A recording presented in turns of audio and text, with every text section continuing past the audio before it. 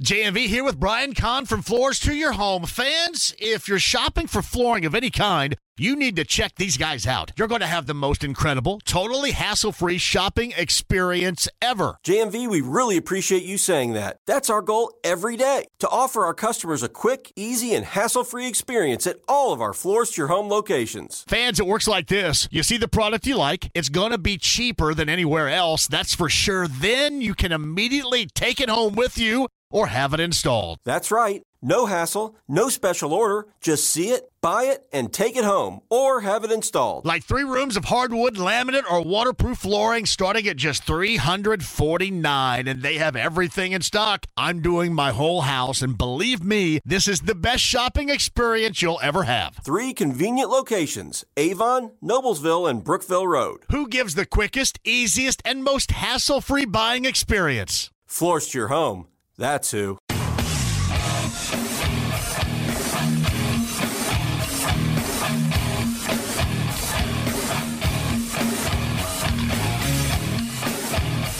What in the hell do you think you're doing? Hey, John Boy. I'm telling you straight, it's my way or the highway.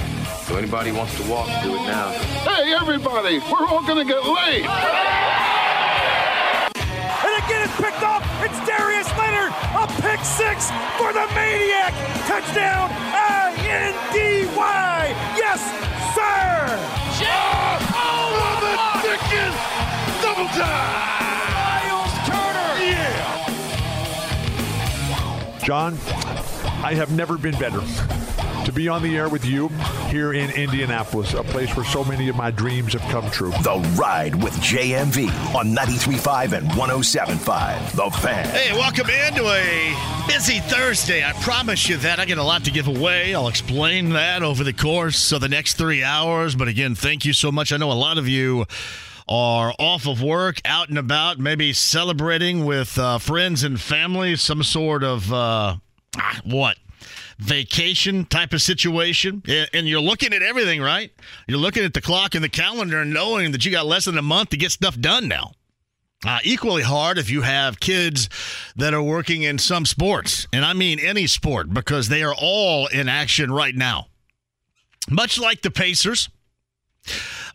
Pacers making concrete, bringing in Bruce Brown, getting that signature contractually done. The same with the long-term extension for Tyrese Halliburton, which, as I mentioned yesterday, good to see on both fronts. And I love the fact that the thinking, and again, may end up being wrong, but my thinking is you try to win in the now, and then you don't compromise the thought process and what you're trying to do for later. I get that. I like it. I think you should too.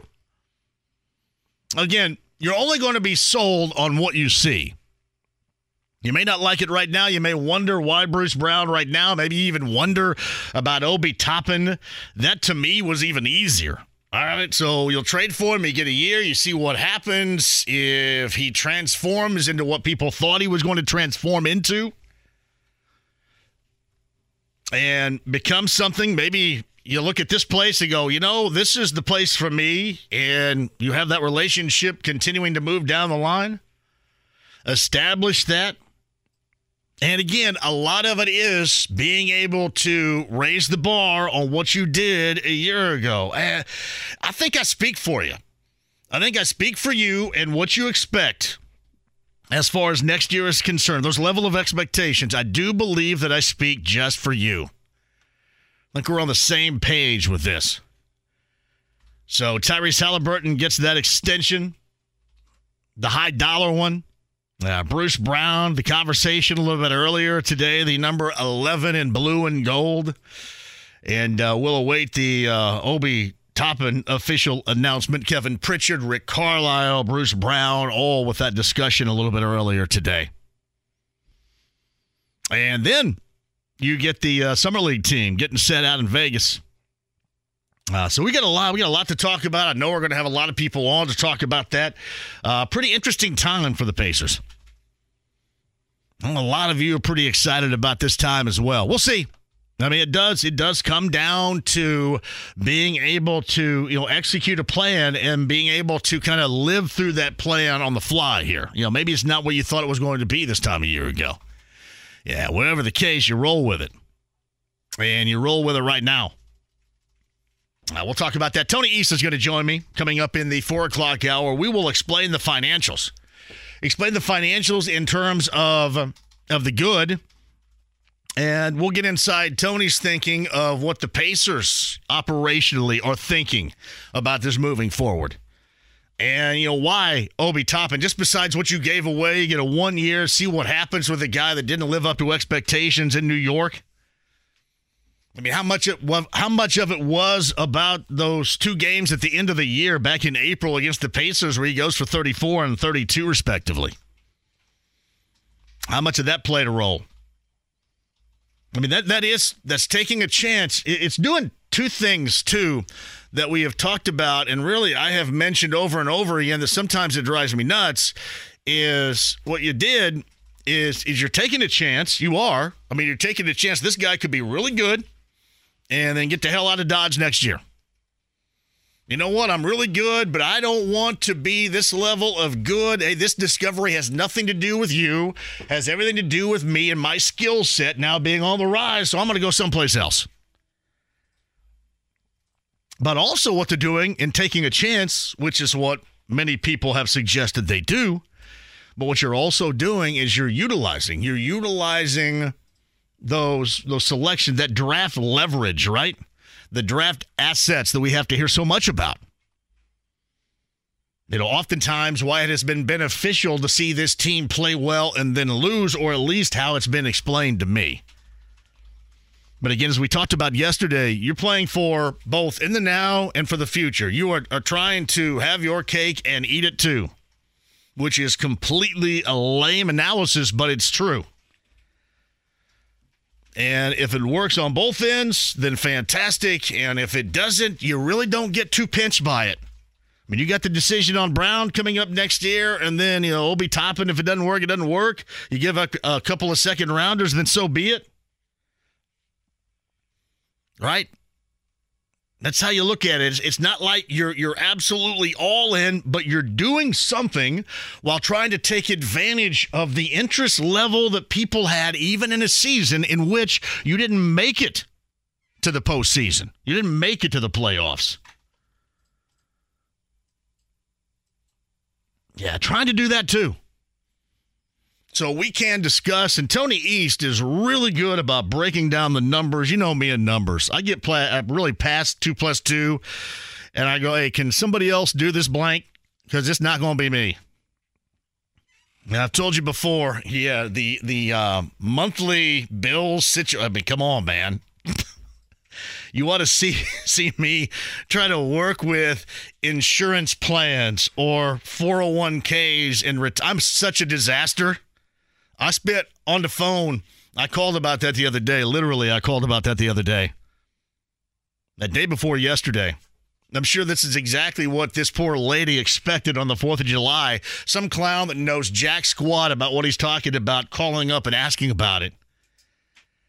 So clueless. So the numbers via Tony East, who covers the Pacers, coming up here in the 4 o'clock hour. And a downtime for the Colts. Mike Chappell, per usual, will join us coming up in the 5 o'clock hour. I'll mention what we have to give away coming up a little bit later on, too. A lot of you had mentioned this. And this goes back to what I have talked about. And let's face it, there is no good path. There is nothing, and I don't care what your explanation might be, what evidence you have, or how you plead your case. There is not one that is better than the other. Nothing is better. You have one, and it is just as likely as you're going to get screwed with what you have, much like somebody right now may be getting similarly screwed. It's just a matter of time. You guys have any idea what I'm talking about? We brought this up before. We brought this up in terms of the Pacers on Bally Sports Indiana and how a lot of you couldn't get it. How their product couldn't get out to a lot of eyeballs because of that. And what I'm talking about is our television coverage. And a lot of you have reached out to me because you believe that I beat the drum, pound the drum for DirecTV. And I don't really. I don't. Because I've understood this. There are warts all over all of this crap. I mean, all over it. All right? You're just 1 month away from being a negotiating ploy from one side or the other. And what do? They compromise your viewing habits to try to get a raise for them, one side or the other. And who gets screwed in this? It is the viewer. It is you. And as of late, it's me. So I don't necessarily beat the drum for DirecTV. I mean, it's ridiculous how much I pay. I mean, you guys should just whip my ass when you see me on the street. Go, you pay how much for that? Wait a minute, JMV, you watch 3 channels. What are you doing paying? It's just me. I'm a creature of habit. All right, I'm very routine oriented. And I don't want to mess with it. And I know this. And I know in terms of the Pacers or the local sports, right? The local sports, I know that it's going to be there. I know I'm not going to have to blank around with trying to find the Reds or blank around with trying to find the Pacers. I know that it's always going to be there. Same thing goes collegiately. I know what's going to be there, so that's what I have. But this past week, I don't know if anybody noticed, and apparently you did because everybody was saying, hey, JMV, hey, Mr. DirecTV, now you're kind of hosed, aren't you? You know what? I'm not. And I'm not Mr. DirecTV because it's got as many problems as anybody else out there. Right now, this is how it stands as far as local TV is concerned. And I know that I can get an antenna, but you can take that antenna and you can shove it up your rear because I don't pay this amount of money to have to go out to Menards and buy a stinking antenna. All right, I'm not going to wrap a ding-dong tinfoil wrapper on the end of it to try to pick up something better. The days of me climbing on top of my house or having that stupid clacker that sounded like a jackhammer we used to use to turn the antenna on top of the house or on a pole outside the house so you could get different channels. Those days are over. I'll just sit here and not watch it. So right now, I don't even know which TV Channel 8 hadn't been on my system in 3 years. I didn't even know they were still going. I had no idea. So I haven't had that in 3 years. And I don't have 59 or CBS 4. And what is so funny about it is, so I didn't even know it until the other night, and I turned it on because I go on with Hagen every Sunday night. I love going on with Hagen, and I go, hey, I'm going to watch our segment. Oh, wait a minute, I can't. Wait a minute, it's not there. So, no, I've never, again, beat the drum for DirecTV. I am a creature of habit, and I know that it's a matter of time before I get hosed, just like anybody else might. Just like anybody that had Uverse or anybody that has whatever the hell, YouTube TV, anybody that's cut the cord and you can't find this and you can't find that. I have been screwed just like a lot of you. Now, granted, it would make a bigger impact if this were football season because obviously that's CBS and that's Fox. But, yeah, right now, whatever. Whatever. We'll let Nexstar is going to fight out with AT&T or DirecTV or however that goes, and we'll find out. But it's weird because I haven't had Wish TV Channel 8 in 3 years. So I guess sometimes this is endless. Now, think about that for a moment. I don't have CBS and I don't have Fox. I've got NBC and I have ABC here right now. And a lot of you have reached out to me about that. If there was something I could do about it, I'd do something about it. But there is zero. Well, that's better than this, or this is better than that. When it comes down to it, here's what you have to decide. And I should do the same thing. But what you have to decide is what is going to be better for you. What's going to be better for you financially? Where your disposable income can go. Can you put that to better use someplace else? And I probably should be thinking about that too. I have all these movie channels and not one Skinamax. Nothing. Nothing. Zero. So I have been struck by that as well. And this is apparently a beef between Nexstar and AT&T, the parent company of DirecTV, whatever the hell. And again, as I mention all the time, you just you're an end of a contract away from having them negotiate not on their terms, but on your terms. And you're the one that ends up kind of out in the cold. That stinks. That stinks. And again, I probably could go buy an antenna, but it's almost like it's principle now. Wait a minute. What am I going to go buy an antenna? I'll just go back in Laney's room and watch Pluto TV. But I'm there right now, and a lot of you have reached out about that, and you're absolutely right. No CBS and no Fox. I could not even watch myself the other night. And believe me, Sunday was outstanding because I got loose on a Sunday. I got loose on a Sunday both before and then during. That's the one I wanted to see. Alas, I could not. So I am in a house with those of you that have Dish Network, with those of you that have all these other providers, television providers. Let's just face it. I mean, we're all in the same gang on this. It's a matter of time before you're a part of it. But thank you for reaching out. All right, so I'm watching the Reds last night. By the way, the Reds went through a lengthy rain delay. They're back on with the Washington Nationals, which is a bummer for the Reds because they have a weekend set before you go to the All-Star break. A weekend set with the Milwaukee Brewers. So this is kind of weird. I mean, now you're going to get there later. That's in Milwaukee. Yeah, you kind of wish this would not have happened, but it did. No score, top of the third inning. I do want to get back to last night. If you're watching the Reds last night, and it doesn't make me mad when baseball goes baseball on us, when they do things to, like Dave Martinez did last night to De La Cruz, you got to check the knob of the bat. And whether or not you believe that there's something going awry here, you're trying to get over on the Nationals here. Here's what we know. What we know is that in baseball, you try to screw with somebody's head and or rhythm. That's exactly what Dave Martinez was trying to do. Here's the other thing we know. His baseball team is horrific, thus is incredibly frustrating to be at the helm. And you're probably going to do something, especially when all you're hearing about is the other team. This is what the other team is doing. The other team is great. The other team is this. The other team is that. And your team sucks. And I have experience with this because this has been every Reds fan for almost the entirety of a decade, actually over a decade. This has been a Reds fan. So the Reds fans know exactly how Dave Martinez feels. I thought Chris Wells said it best last night.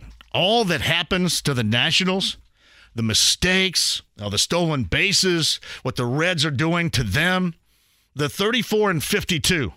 And all Reds fans would understand that you flip this script the past 10-plus years or so, that's been the Reds. That's what the Reds fans had to watch. That's what the Reds fans had to deal with. So it didn't bug me that Dave Martinez checked. Now, be nice if MLB would get their act together a little bit and be able to say, all right, yeah, that's been cleared instead of having to blank around for about 10 minutes. But they did do that. And then the next at bat, De La Cruz goes yard, 455, and then points toward his own dugout, the knob of his bat. And then Martinez got mad about that. I shouldn't say got mad, but he said he didn't like those particular antics. Well, let me tell you this. If you're going to put the antics out there, then return the favor on the antics should be acceptable. Let me tell you something else. I don't care who it is. I don't care if it's the Cardinals, a team that I dislike greatly. Baseball needs to have some stinking fun. All right? If somebody hits a home run off of you and they enjoy it, they want to see it, they enjoy it with their teammates, would you let it happen? Would you let it happen? Baseball needs to have some fun. I don't even know what that big deal. He's pointing in his own dugout. So, I mean, if you're going to go through 10 minutes of, well, I don't want this knob condom here on the end of this bat. Why is it there? It's got to be illegal. Let's check it out. You're going to go through 10 minutes of that. Then if my man goes 455 upper tank and then points to the knob of his bat to his own dugout, that should be acceptable on all levels. That's it. That should be acceptable on all levels. And again, always keep this in mind. Sports are supposed to be fun. They're supposed to be fun. And believe me, again, this comes from a Reds fan that had to watch everybody have fun at their expense. It's been a month. This could all go in the crapper and turn around and go haywire in a second. But now Reds fans get a chance to have some fun. They know what it's like being on the other end of that. They know what it's like to be the Nationals. So good for them. And baseball fans, have some fun. Have some fun. Baseball players, have fun. Basketball players, have some fun. And everybody wants everybody to be outspoken and to be themselves until they're outspoken and then themselves, and then everybody wants to get mad. Start yelling, shaking their fist. I think Reds fans deserve to watch their team have a little bit of fun. It's only been a month. Last night was interesting. Afternoon baseball, we'll get to that school board coming up in just a bit, too. As I mentioned, we've got stuff to give away. The Jim Irsay collection will be in Boston at TD Garden coming up on July the 15th. I'm going to get 2 qualifiers coming up later on today. 2 qualifiers. When you hear a re-entry, and this is how we're going to do it, Kevin Cronin, REO Speedwagon is going to be a part of that, so an REO song. Peter Wolf, Jay Giles Band is going to be a part of that. So solo Peter Wolf, Jay Giles Band, we do that. That's your cue to call. And Vince Gill is a part of it, too. Vince Gill, as we just saw earlier today, as a part of the Eagles, Vince Gill has been recently. The Eagles and Steely Dan will be at Gainbridge Fieldhouse. That was announced today, coming up in October. If you hear something from the Eagles, something from Vince Gill, something from Pure Prairie League, that's going to be your cue to call. Number 9 is going to get qualified. We'll get our qualifiers going through tomorrow and then announce a winner coming up on Monday's show. Again, July the 15th, TD Garden, the Jim Irsay collection, which includes all the musical acts I mentioned. Also includes a lot of former Colts, including Edgerrin James. I know he's going to be there. A lot of former Patriots players are going to be there. And we've got, I shouldn't say we because I really have nothing to do with it. I'm just passing along the information and giving this thing a vehicle. But the Colts and the Gorman have you set up. Round trip airfare, hotel accommodations, transportation. July the 15th in Boston at TD Garden. So you listen to win that coming up later on today to be a qualifier, and then we'll select a winner coming up on Monday. Plus, we have Bourbon and Beyond passes. That is going to be a weekend in September. That's going to be a blast. I'll explain that to you coming up a little bit later on. All right, so listen to win. Reds, by the way, top of 3, 1-0 over the Nationals. I mentioned a lot of afternoon baseball going on, including the Cubs and the Brewers. Yeah, Cubs and Brewers was fun. Actually, the Cubs and Brewers, that has been a fun series because you can tell there's been some back and forth here. Yeah, David Ross got mad. He got mad at the home plate umpiring, the balls and strike call. He got mad at that. He got mad at the roof. He got tossed. No, that's been some good stuff right there. See, this is what you've noticed when your favorite baseball team, because we don't have a baseball team here, and we're never going to have a baseball team here at the major league level. I mean, you're going to have Victory Field, and you're going to have fun going to watch the Indians, but Major League Baseball-wise, it's never going to happen here. But when you have a favorite team, it does do this. It makes you pay more attention to what else is going on. That is true. Cardinals fans have checked out. You watched their act last night, how they lost that game? They have completely checked out at the All-Star break. Reds fans, Cubs fans, Brewers fans, to a degree, the Tigers. Seems like White Sox fans, all 5 of them, are kind of into it right now too. When your team is even half-assing it, or surprisingly so, or certainly doing well, you are more apt to be involved, not just with your team, but with everything else. And that's what we see happening right here. All right, quick break and we shall return. There's plenty of reasons for you to hang around here, much less to be a qualifier for the Jim Irsay collection, maybe to win Bourbon and Beyond passes coming up to, and Tony East in the 4 o'clock hour. How the numbers match up and what might be the plan. And here's what I want to know more so than anything else regarding the Pacers. What may be some follow-up? Because clearly to me, like Bruce Brown was like not like plan A. I don't know if that was plan A. I think that was an offshoot of other plans. And I don't have to know what the other plans were, what didn't happen, but it kind of seems like that this thing is fluid. Talked to Tony East about that top of the 4 o'clock hour. Mike Chappell in the 5 o'clock hour. 239-1070 is the number. Email address is jmv1075thefan.com. Inside the lounge via YouTube Live. If you guys want to get in there, the conversation's already rocking. We shall do that and a lot more on this Thursday. In studio, James is here. I'm John. We'll get your calls and a lot more coming up. HD Radio, the stream, the app, and 93.5 and 107.5 The Fan. Whether it's audiobooks or all-time greatest hits, long live listening to your favorites. Learn more about Kisqali Ribociclib 200 milligrams at KISQALI.com and talk to your doctor to see if Kisqali is right for you. The Ride with JMV. Hey, my buddy, Swanson, full steam ahead, over there. I want to go over there. I'll move over, Swanson, I'm driving. 93.5 and 107.5, The Fan. Tony East is going to be here coming up at the 4 o'clock hour. Inside the lounge via YouTube Live. Thank you for joining us. Why do you guys get upset because I can't get you involved in these giveaways inside the lounge? I guess I could. Do you guys feel left out?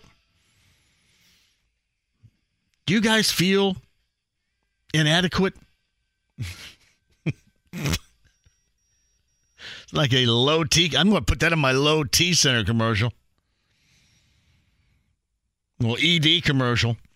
You guys feel inadequate inside the lounge via YouTube Live because I clearly don't give you a good opportunity? And I know a lot of you have told me this while you're inside the lounge. And what this is, again, is YouTube Live. And people that listen to the show also get in there. It's like a little community. Like a little degenerate community.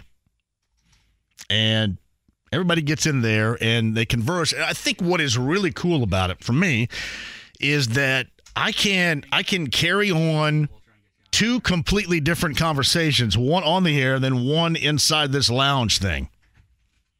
I think that's cool because I wouldn't necessarily do this. Like there's stuff I talk about in there that I would not necessarily bring up here. So it's kind of fun that way. And most of it's just kind of messing around too. Inside the lounge via YouTube Live. If I could think of a way to get you guys involved more in the giveaway, I would. And I need to think about a way how I can get you guys a little bit of sound during the breaks here, too.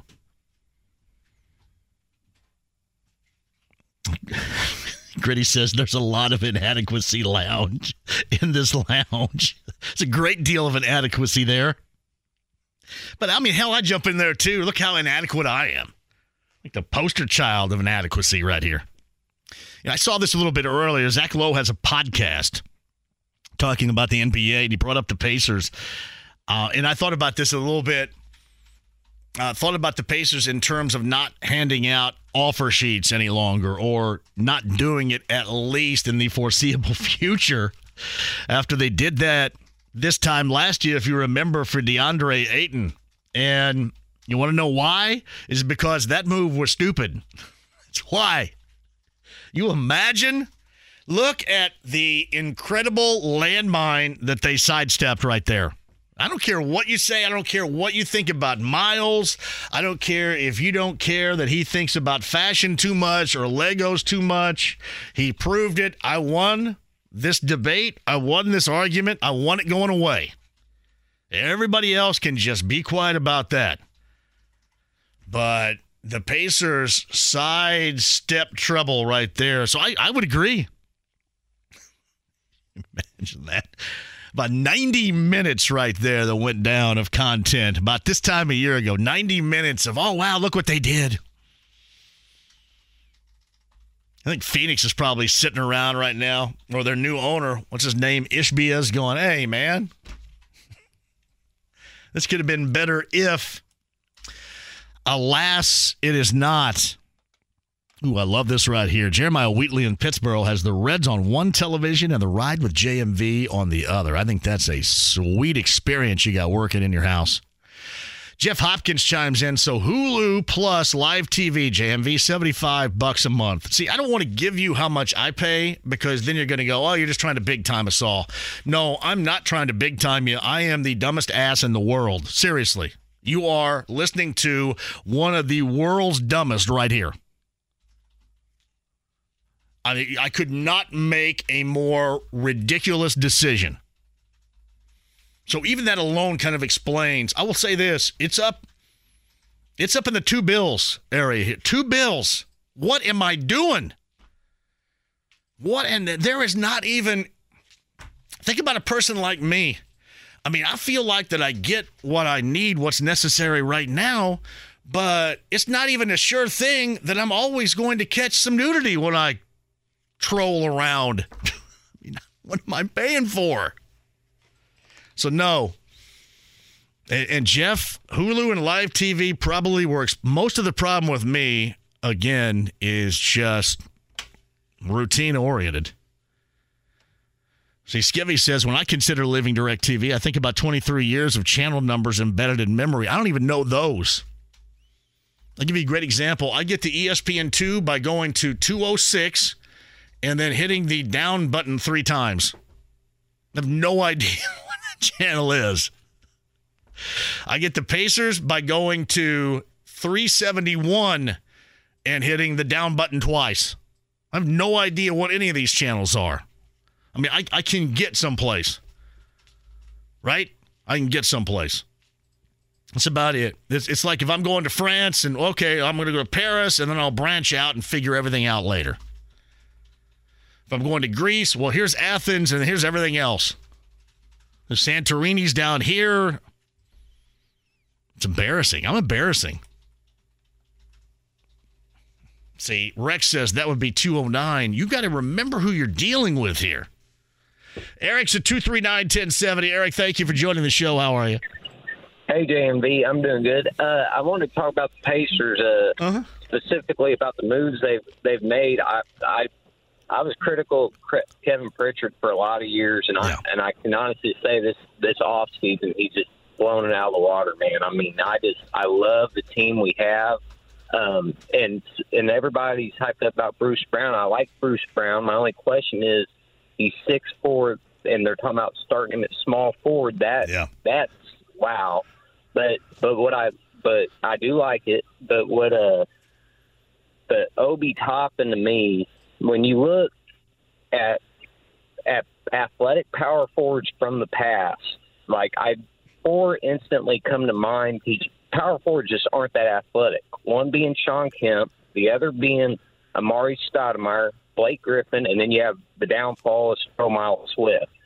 And if I can just see Halliburton throwing lobs up to Obi Toppin and him instantly averaging 20 points a game here and 8 boards, and I'm hoping, you have a Gary Payton, Sean Kemp kind of thing, because the guy is a highlight reel, man. Well, we didn't really see that until the end of the season this past year either, did we? And we saw it. I mean, we saw it front and center, Eric, against the Pacers. Now, I mean, you can make the argument, well, the Pacers can't guard anybody, so that's logically going to happen. But I would admit, not even so much what you're talking about, but when I watched him play against the Pacers, he was facing up, draining threes. There was a hand up there. So I think what you're banking on is your centerpiece is Halliburton, and just what you're talking about right here, that he will make him better. He will make him better with his presence alone. So to me, it's no risk and nothing but reward. Now, what could be a bummer is if he has a really good year and then decides to go someplace else, and the reason why he had the good year is not those around him here in Indiana. But to me, it's an incredibly logical risk to take. Well, and I've been critical of Miles forever, and to your credit, you haven't been. But what it does, too, Obi Toppin next to Miles, for the first time, you've got that power forward that can where he can play more low and Miles can play more up top. That's never been able to happen, because Sabonis really wasn't an athletic power forward. He was more like a center power forward. I love him alongside Miles Turner. I just think it'll make Miles Turner such a better player, But and we're stacked at power forward between him and Jarris Walker. I mean, we've beefed up our power forwards a lot. Yeah, well, and again, the thing that you have with Toppin is it is almost like it's a year-long rental to see what you can find, and then if it's good, to convince him that this is the spot. You know what I mean? Or if it's bad, then he goes someplace else and there's really no harm, no foul. And you're getting back to Bruce Brown. The defensive aspect of it, I do understand. I mean, there is certainly a logjam at that particular position, but if they're going to move him around and say, hey, go out and guard some guys that they struggled at guarding, we'll see if he's going to be able to do it, because you mentioned he is 6'4", but I would rather see him give that a try defensively than we saw Buddy Hield try to do similarly. That, a number of times a year ago, and that normally doesn't work out. Not that I don't want Buddy out there. I just don't want him in charge of having to guard somebody that is a wing that he can't guard because he struggles in doing that. So giving Bruce Brown an opportunity at that, I have zero problem with. That's one question I had for you, JMV, is when you look at the guards we have Halliburton, McConnell, Hield, Matherin, and I consider Bruce Brown a guard. Does this put Buddy Hield with one more year on his contract now that you got Bruce Brown? Does that make him more likely to trade and not extend? And also, just one more question, sorry. Yep. I'm wondering about taking a flyer on somebody like a Bol off the bench. That was a top, 15 pick that maybe we could do something with. Bol ends up in Philly. He signed with the Sixers. Yeah, he signed with the Sixers, so they're taking a chance on him. What was that first one about Buddy Hield? And thank you, Eric, for the call. Buddy Hield, we'll find out if he digs coming off the bench. And I've made this argument regarding Buddy, is you take away his volume three-point making, and you're not going to get to 125 in a game or 130 in a game. Thus, you better hope your defense is markedly better. I don't know if I see that. Like, I would trust more the offense still being there than I would all of a sudden. I mean, even with Bruce Brown, this defense transforming into something that we certainly did not see it for the most part this past year. So, I question that. To me, Buddy Hield's going to be handled. The decision is going to be made hardcore at the trade deadline coming up in February. You want to see how it works. If he's coming off the bench as the sixth man, is that offensive production still there? We were talking yesterday whether or not he would like it. Well, most of the time that depends on whether or not he's having success, whether or not your team is having success. And we'll find out. I saw Adrian Wojnarowski mention this. The Kings are acquiring Pacers guard Chris Duarte for 2 second-round picks. Sources tell ESPN Pacers receive a 2028 second via Dallas, and the Kings a 2030 second-round pick. Trade will be finalized today. So that trade is being finalized today. One reported over a week ago, but finalized today. And then I'm assuming we'll hear something regarding Obi Toppin coming up here relatively soon as well. I love it. Here's what I love about this. I tweeted something out about racks a little bit earlier today, right? And if I'm a restaurant entrepreneur around here, just given the feedback from my Twitter account alone, I would think about trying to get a trademark here locally to open up another Racks location. Or again, I think the only one right now that would be in the state of Indiana. I don't know where it is. I don't know how much that would cost. But if I'm somebody out there that's thinking about sinking some money into a restaurant location like that, a brand name restaurant look, because it seems like everybody around here, I have not found anybody that disliked Racks. I had no idea. Nobody. And to this, if you match it up against Arby's got no chance. Anybody out there that's got deep pockets, thick wallet? Oh, how much that would cost. I'm sure that Jim McCann in Southern California can look it up online and find out how, getting a location of racks may cost, but I have not encountered anybody, and I've heard from a ton that dislike racks and would not go back. Just a thought. Just a thought for those of you that got a lot of cash and you want to spend it. Go do it. Not mine. Go do it. That's awesome. JMV, your guy Chris Hagan gave the Cubs some love on sports last night, but nothing for the Reds. Hagan. Oh, no. Then Hagan sent this out. He sent me the rundown sheet, Jeremiah. It had an IU update, Reds and Nats, Cubs and Brewers, and then hot dog toppings. Yes, he did. Jeremiah got answered right there by Hagan. All right, quick break and we shall return. Tony East will help figure out some of those Pacers financials coming up at the top of the hour. Mike Chappell on the 5 o'clock hour. Remember your chance to qualify for that trip to Boston with the Colts. Jeffrey Gorman, going to thank the Colts, the Gorman, and Jim Irsay. The Jim Irsay Collection TD Garden, July the 15th. Your chance to qualify. Listen to win for that coming up. And Bourbon and Beyond passes also on the way before 6. 93.5, 107.5 The Fan.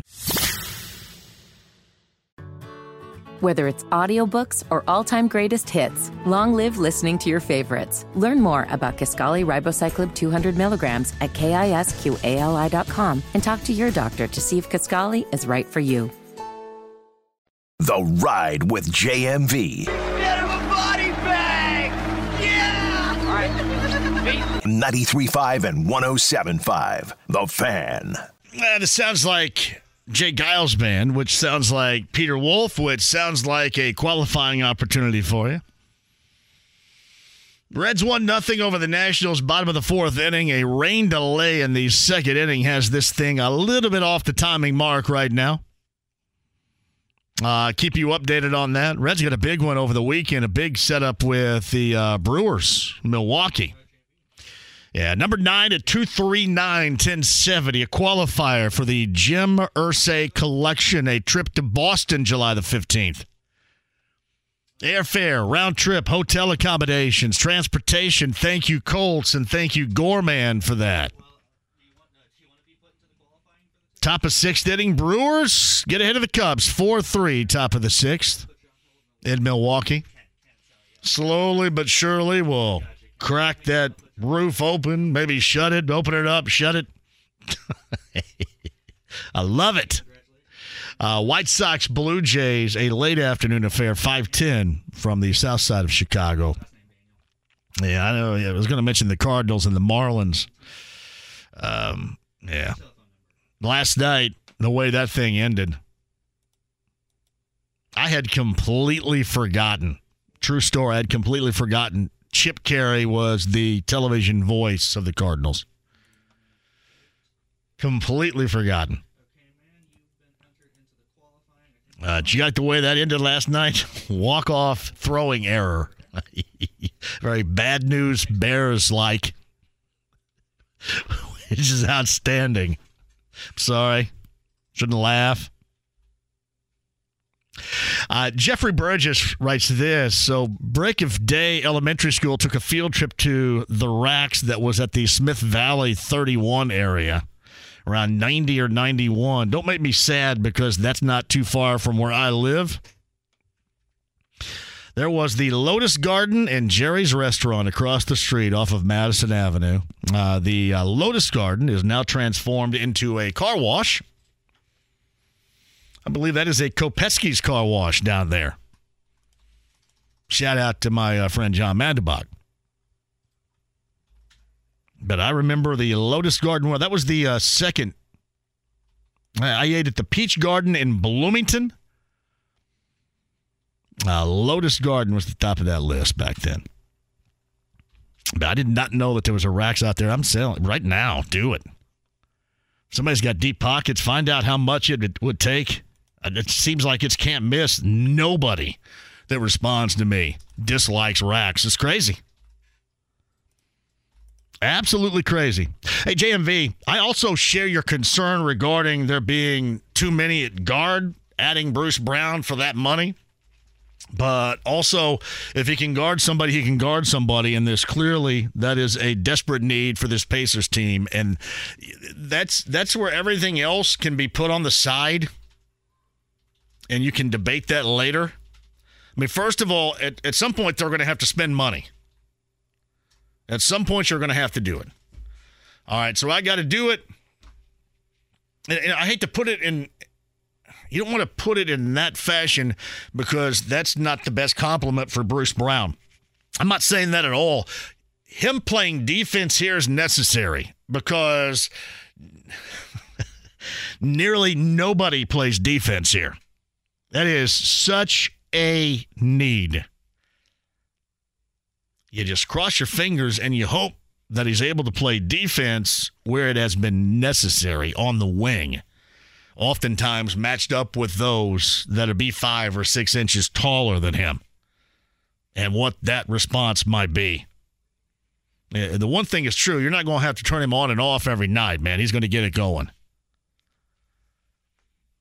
And then he's playing to want to be around here. He's also playing for the future. I don't know if this was asked today. I'll ask Tony East at the top of the hour. I kind of wonder what happened. If you remember, after the Nuggets won the NBA championship, Michael Malone was very outspoken. Seemed like he was incredibly drunk and outspoken during the Nuggets parade in Denver, stating how much he wanted Bruce Brown back to the point where he said he will be back. I'm kind of wondering how that dialogue went down. I don't know if that was asked earlier today. That is something I would like to ask Bruce Brown one of these days, how that dialogue went down.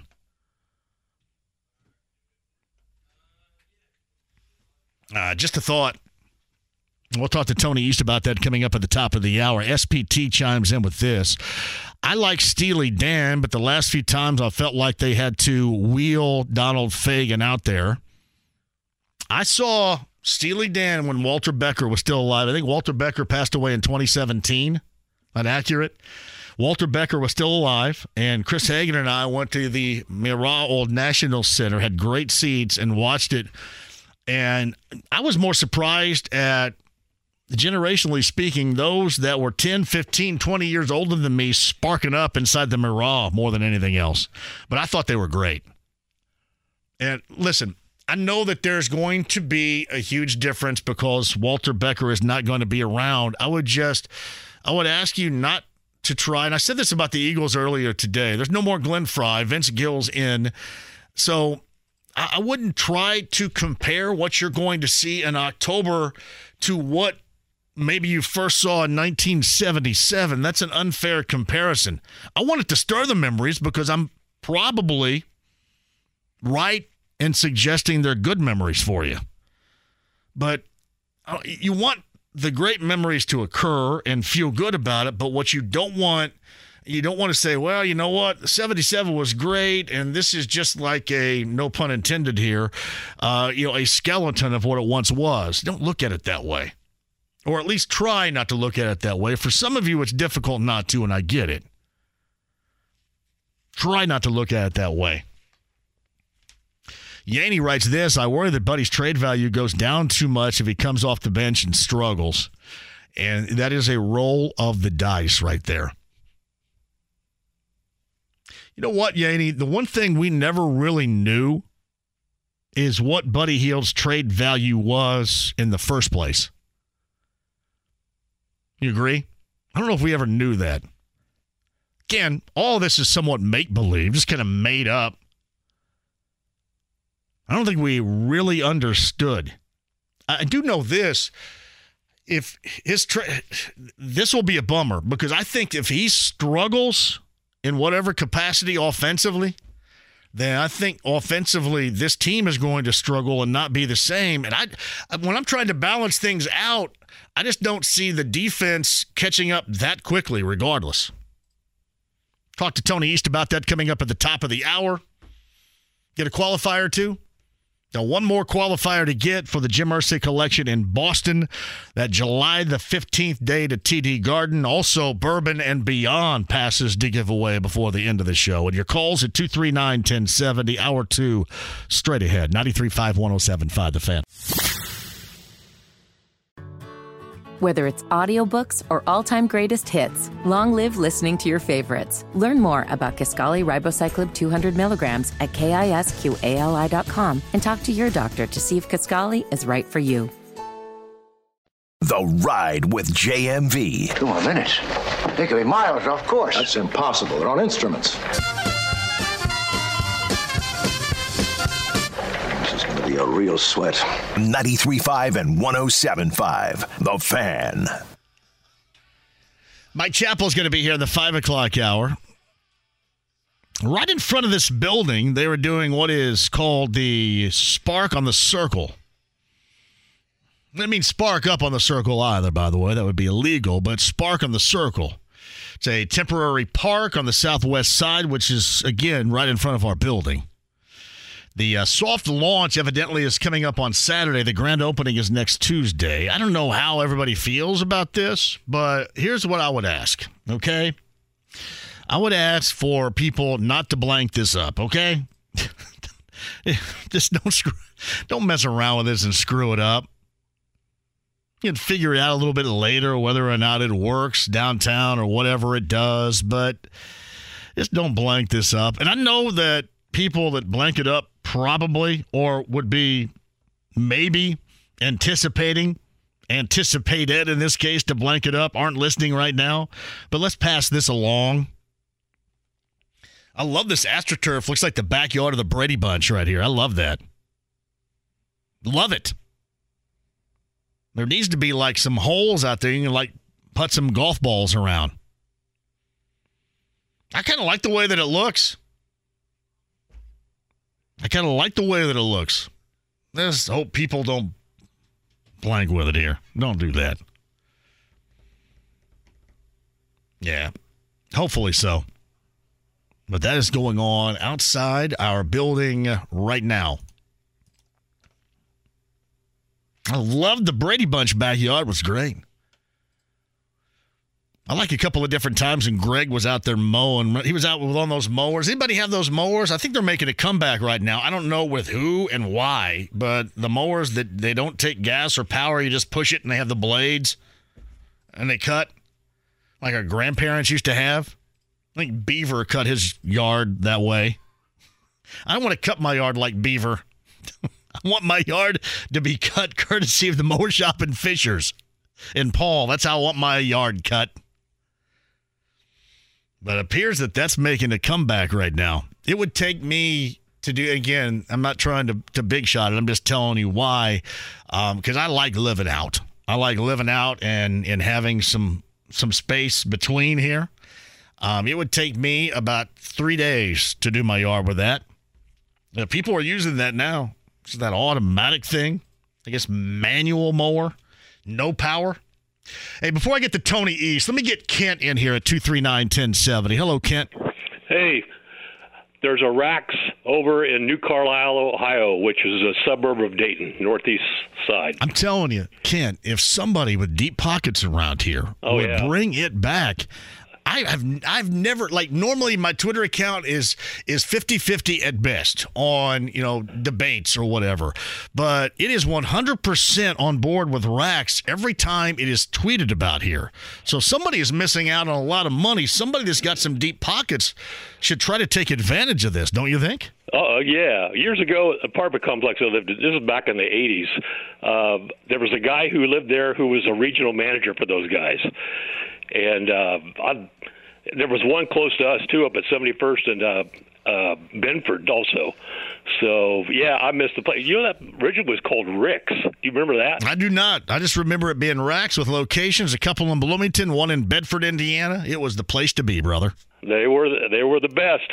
Somebody with deep pockets, get a hold of that.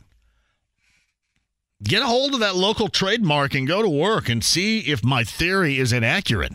Everybody loves it. Now, members of the younger generation are going, what in the hell are you talking about here? like our next guest via the Andy Moore Automotive Group hotline from Locked On Pacers, SI, and stuff like that. It is Tony East. If I bring up the roast beef establishment called Rax, would you know what I'm talking about? No, I don't think this is the flying start I wanted coming in, but no, I don't. Hey, man, you roll the dice and take your chances on this show, brother. Let me tell you.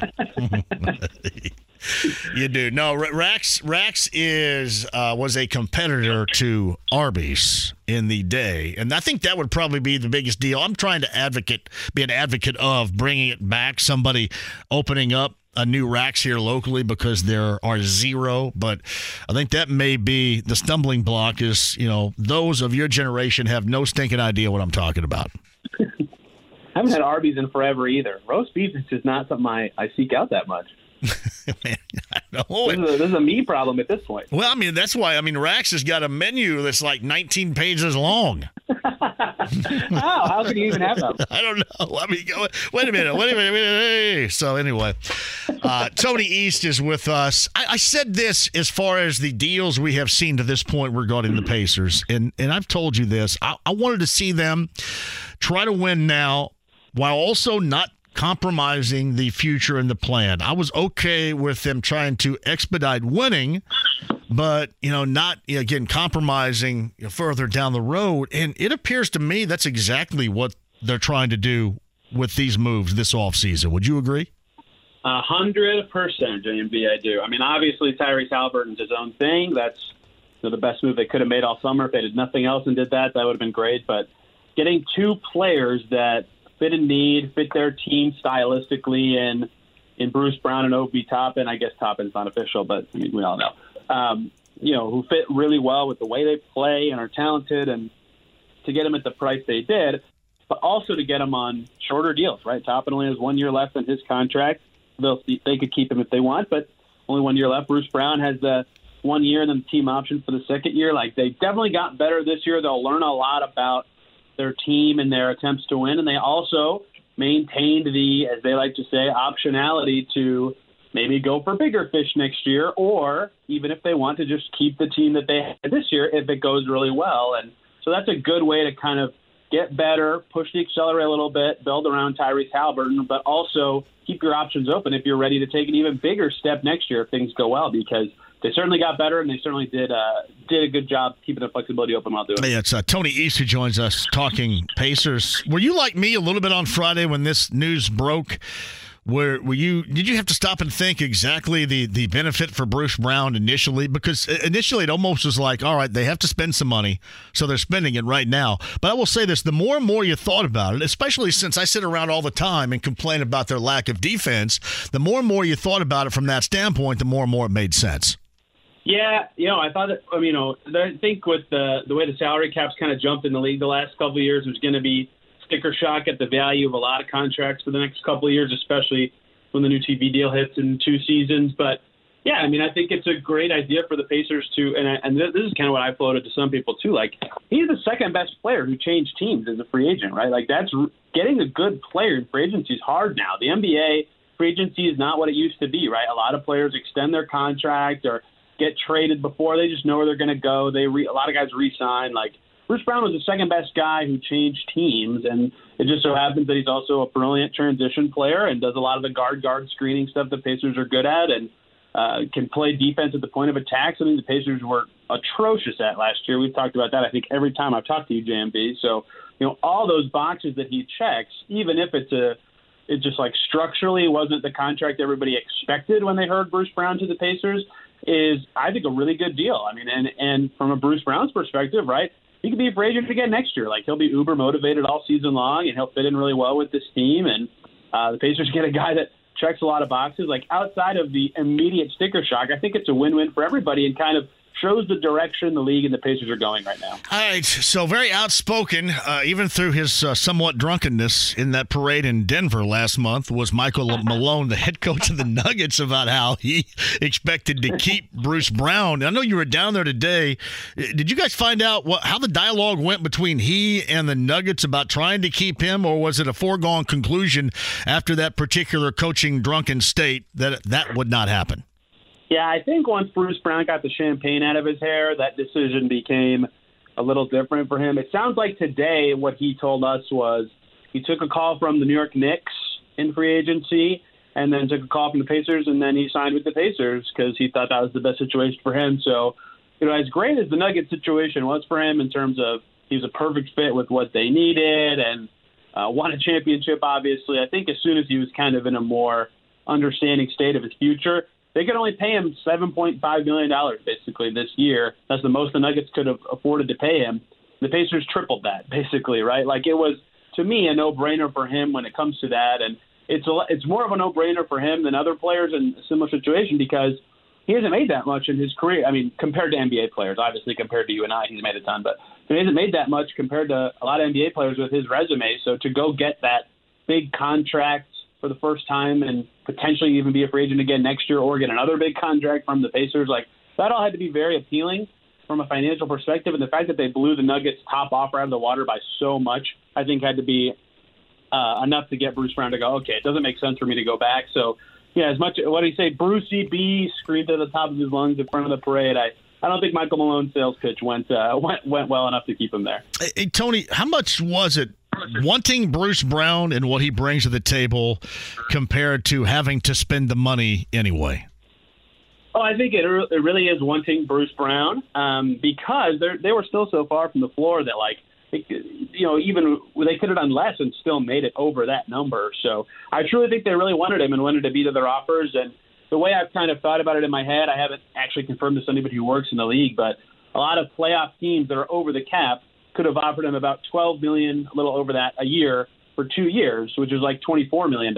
So if Bruce Brown gets 22 from the Pacers, has an awful year, he'll get the minimum from someone next year, and then he'll still have made more money over 2 years than any of those offers could have been. So I think that it just made a ton of financial sense for him and for the Pacers to do this, given kind of the new way the CBA entices teams to reach that salary floor and the way that Bruce Brown's free agency ended up shaking out. So, yeah, they had to spend somewhere. I think that probably helped Bruce Brown a little bit, but, I mean, especially because they got that team option on the second year, right? That's expensive to get. That's hard to do.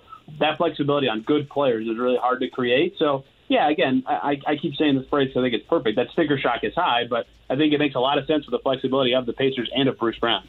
Do they have too many guards? And here's, I guess, how do you answer it in the form of, you know what, if they play better defense, if that's better because of his presence, then so what? Is that how you answer that? I think that they do have one too many still. Like, someone decent might just not play this coming season in those 1, 2, 3 spots. And I don't know who you would opt to have that be if you're the Pacers, but it's also hard to just send somebody away to send somebody away. But it's hard to have a lot of guys who expect or are deserving of minutes on a team. And maybe it's possible for them to have a deep rotation and get all those guys out there. I haven't really mapped out exactly what the minutes will look like. But certainly a guy like Bruce Brown coming in, I mean, he's getting, about 30 minutes a game, I would guess. Whether he starts or not doesn't really matter. I don't think to him or to the Pacers. He'll play a lot. He's good.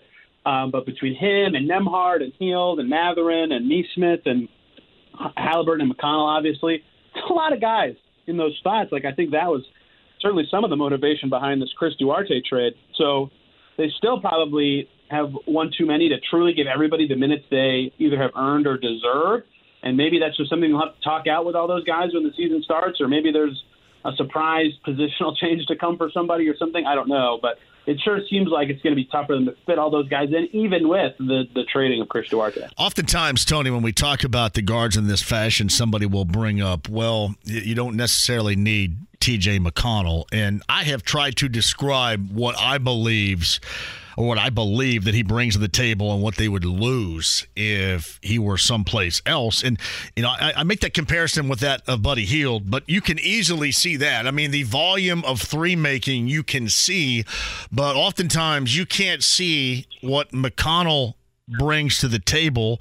But certainly I believe that is something that the Pacers cannot be good without, be better without. I think it's necessary for that off-the-bench group right there. However, is that a luxury that with all these guards, this Pacer team may not be able to afford going into the season here? Yeah, they'll have to think hard about that, right? He's been such a big part of their second unit for all these years. And an added thing for him right this second is if they make no other moves, they don't have George Hill or James Johnson anymore. So he becomes, the vet, right? And that's significant for this Pacers team, who's still they got older and they have some other vets like Miles and now Bruce Brown and Buddy Hield, but losing two key locker room voices, you'd like to keep as many of those as you can. And that would be huge for McConnell, even if he isn't playing very much. But, you've seen him over the years what he can do for the second unit. And something that I think is important that he does is he can play similar enough to Halliburton in terms of his speed and ability to push the pace that they don't have to change their identity and style when they go to the bench, which is sometimes hard when your identity is built around one player as much as the Pacers kind of is. So I think the way he plays is significant and helpful for the team. He was clearly good last year and has kind of found his groove and fit with Rick Carlisle. The three-pointer has been added to his game a little bit, right? There's a lot of reasons he's good and should play. I also get why people say, he should be the odd guy out, just given the names that they have at the positions that they have, and there will be injuries. Like, everybody will get to play enough during the season. It's just, it's kind of hard to figure out who should be the odd guy out because McConnell's played so well and is such a key voice for this team. So there's really not a good pitch to make for anybody, which is kind of why this is such a difficult conversation, right? Like, there's no obvious candidate for who should or shouldn't play. So Tony East joins us again. Forbes Sports, WTHR.com, Locked On Pacers. He's with us via the Andy Moore Automotive Group hotline. The presser to introduce after he signed his contract, Bruce Brown, to the media earlier today happened. Tony was there covering that. I'm kind of curious. I don't know if this came up or not, so maybe this is just your opinion. Was this a main move, a 1A move by the Pacers in Brown, or was it a secondary move because the market in which they were going to investigate dried up quickly? Well, the 1A move was given $260 million to Tyrese Halliburton. No, I'm just talking about the Bruce Brown situation. Right. Yeah. I know. I think that's such a big story. Yeah, with Bruce Brown, I think they talked about that around the draft, right? They sniffed around on, I think Chad Buchanan said 5 or 6 guys that they thought would be really talented fits for them, from a position and talent perspective. And, it takes 2 to tango, and it's hard to sometimes find those trades and find those guys that are amenable to come into your team. And it's not like between the draft and free agency in that 1 week, all of a sudden the team is going to significantly change its stance. So with those options likely still off the table when free agency started, sure, there were maybe some other stuff they could have explored, but guys don't change teams as much anymore, right? That's something I tried to allude to earlier. It's harder to poach those bigger names, and that's why I think Bruce Brown's probably the second best guy who changed teams after Fred VanVleet, just as a raw signing this summer. So if they had bigger plans in free agency, which I would say is possible, I think a lot of those would have been via trade, and they investigated a lot of those kind of in the draft and knew that it would either take a lot or wasn't necessarily feasible. And maybe some of those are still on the table, right? The league has really slowed down transactionally since we heard about Damian Lillard just late on July 1st, early on July 2nd, which really changes the dynamics of trades and team building for the rest of the summer until everybody knows where everybody is and where the money is and where the opportunity is. So as it stands, perhaps they do still have some bigger plans. But I think Bruce Brown is pretty close to a top option of an actual signing, just given which players were available and actually changed teams. It's Tony East with us. Obi Toppin seems to be an absolute no-brainer here. I mean, if you're going to take really a no-risk proposition on somebody, especially that somebody that burned you to a crisp down the stretch in April offensively, somebody that you saw up close and personal, I mean, this would be it right here, would it not? Yeah, absolutely. I mean, those 2 games were ridiculous. I mean, he had 66 points in 2 games, and that he looked like the best player on the floor by a mile. And that was part of the thing that I think was so fascinating with him with the Knicks is when he played a lot, he typically played pretty well, but he never could play a lot because they had all these vets who fit their team really well. Like, they made the second round of the playoffs. They were a good team last year. I don't think they made any wrong choices. It's just they were trying to win, and they felt better about Julius Randle and Mitchell Robinson and some other guys in that front court rotation most of the time. So he couldn't get those opportunities like Pacers fans saw late in the season very often. Like last year, he only scored more than 20 points in a game 3 times, and 2 of them were ridiculous 30-plus point outings against the Pacers, right? So they've seen the absolute best of him. To me, even if he's not that guy, like the price they got him for, absolute no-brainer trade to get him for 2 seconds that don't even look like they're that strong of seconds, as Dustin Dopirak tweeted like an hour ago. At that price, you do that trade every single time. Even if he comes to the Pacers and is a bad culture fit and kind of stinks it up, well, great. You drafted Jarris Walker. You've got other guys you can squeeze in at the 4. No problem. You didn't give up anything too significant. And there's a chance he, with minutes, kind of proves that he can shoot a little better. Maybe his defense improves. Like, he never got a consistent role with the Knicks. An absolute no-brainer to me from a style fit, from an age perspective, from a what they gave up perspective. I think that was a really great trade by the Pacers. Hey, Tony, were they surprised or were they in the know regarding Ronald Norred and that jump to the Hawks? I don't know necessarily how surprised or not surprised they were. The thing that surprised me is the Hawks had announced their staff, a couple weeks ago for the year. Like, they hired a new head coach last season in Quinn Snyder, and they hired a ton of assistant coaches. Like Mike Brey from Notre Dame's on that Hawks staff now. I think they hired like 7 or 8 assistant coaches, which is a huge staff. And so, of course, you can have as many assistants in theory as you want, and Nora's really talented. But, yeah, I was surprised he would join such a giant staff that already had been announced. But, maybe he got the job he wanted or the role he wanted or whatever he financially wanted. I have no idea what his main reason for wanting to do that was, nor what the Pacers truly felt about him leaving. But he's a really talented coach, sharp young dude. So I think that could end up being a significant loss for the Pacers, even though they have, great other internal candidates to fill those spots. But I personally was surprised, even though it's not what you asked, just because of how large the Hawks staff already was and because they'd already announced several hires throughout the offseason. You think there would have been a thought? I'm not suggesting there was a thought at all, but would there have been a thought about bringing back Dan Burke had they known at the time this was going to be the direction of Norred?